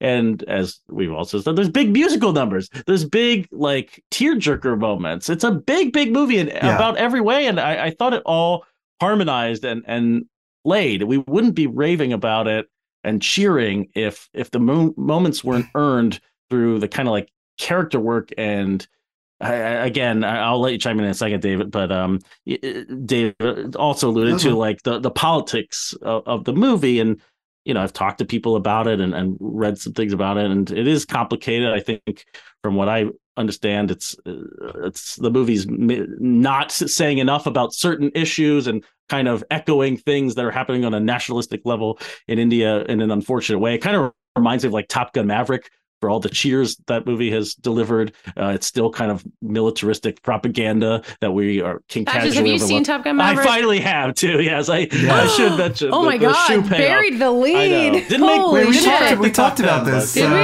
last week. I have seen it. I had a really good time with that movie, but maybe I should have seen that in the theater. But yeah, RRR for me, it has some complications there, and I do have the privilege of watching it without maybe in the under the veil of ignorance on some level. But man, it all coalesces, it all comes together. It's fully a privilege we've all given to ourselves multiple times, many times over. Now, David, what were you going to say about that? No, I was just going to say that part of me twinges whenever anyone talks about the musical numbers in RRR, just because really the musical number, I mean, there's like really one towers over the rest. Oh, there's a heavy song. They talk about, there's like a sad song. Yeah. And there's like the end credits, which rule. But there are people talk about the that shot of all the animals being released, the big attack at the end of the first act. And they talk about as you alluded to, the violence in the end. But this is a 3-hour movie that has one scene that is so exponentially better than every other scene in this movie and almost any other movie that it just baffles me whenever people don't lead with that. It's like the whole world just sort of stops for not to, which is, some of the finest example of a classic Bollywood and Tollywood tradition. But it's not and it is a scene the wheel here, thanks to the magic of it is just so exuberant and so thanks fun. To the magic of, as Dave said, it's on Netflix, dubbed in Hindi, I believe. So if you really want to watch it, you can watch it right now if you have Netflix. Yeah, but the Hindi dub is just does not have the same juice. You might be right, but I will say I can watch Naatu anytime with my 2 children who are the biggest fans. My baby is rocking to Naatu.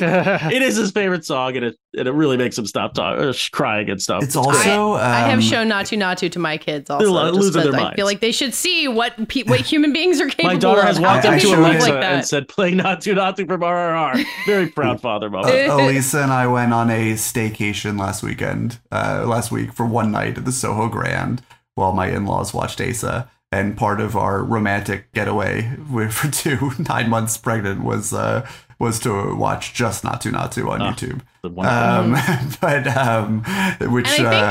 think because that scene happens in English, and then I don't think it's dubbed in the song. So I think that's the Telugu version for a little bit, right? Yeah. I mean, it's And the other thing I was going to say, and my body is not a great advertisement for this, but it is a great exercise song. It kills on my cardio mix.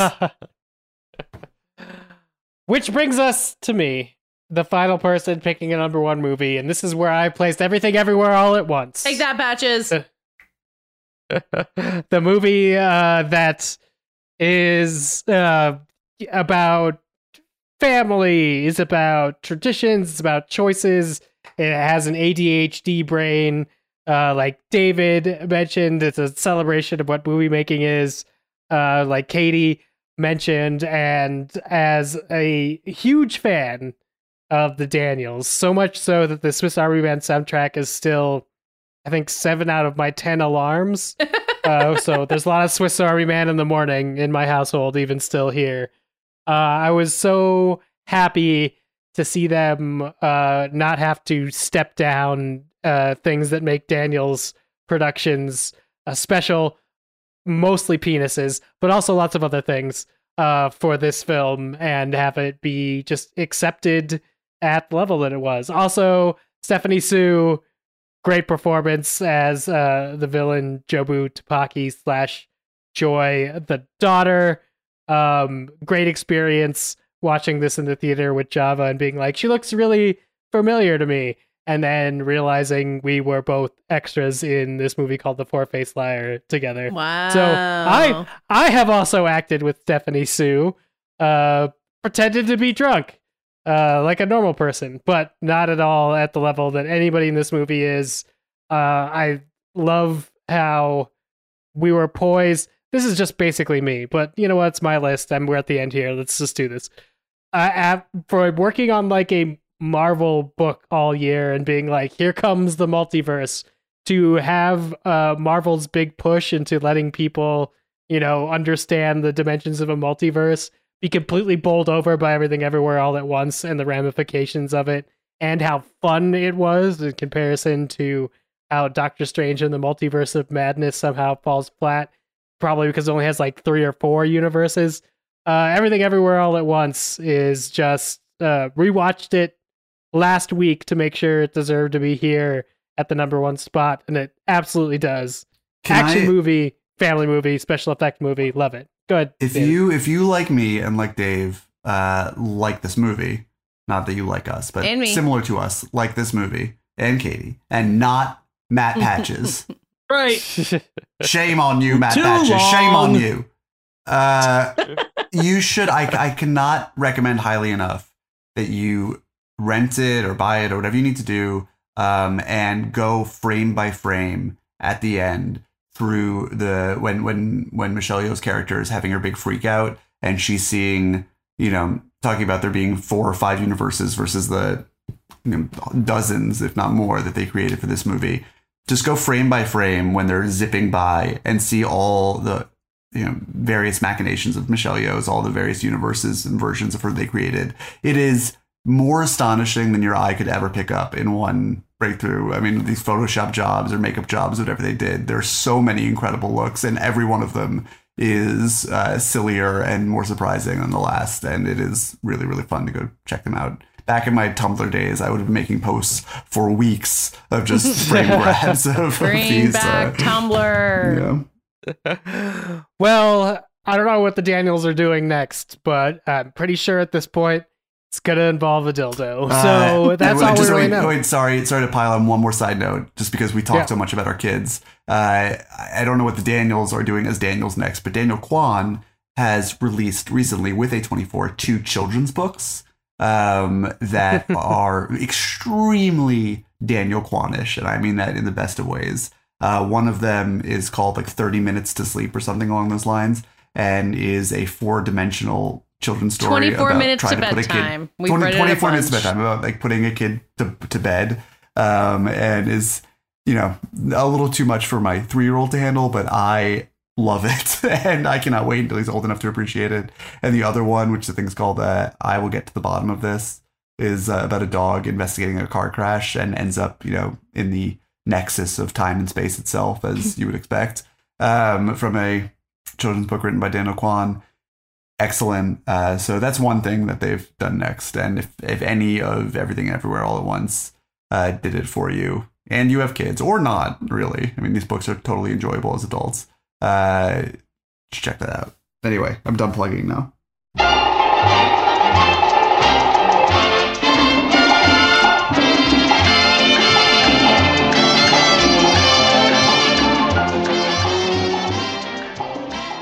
Yeah, we did it. So you can see a list of all of our various top 10s at fightinginthewarroom.com. If the website isn't up, you're not hearing this episode, so I guarantee you that's going to be happening. Until then, until we're back next week with the normal episode, tell everyone who you are. Let's start with Matt Patches.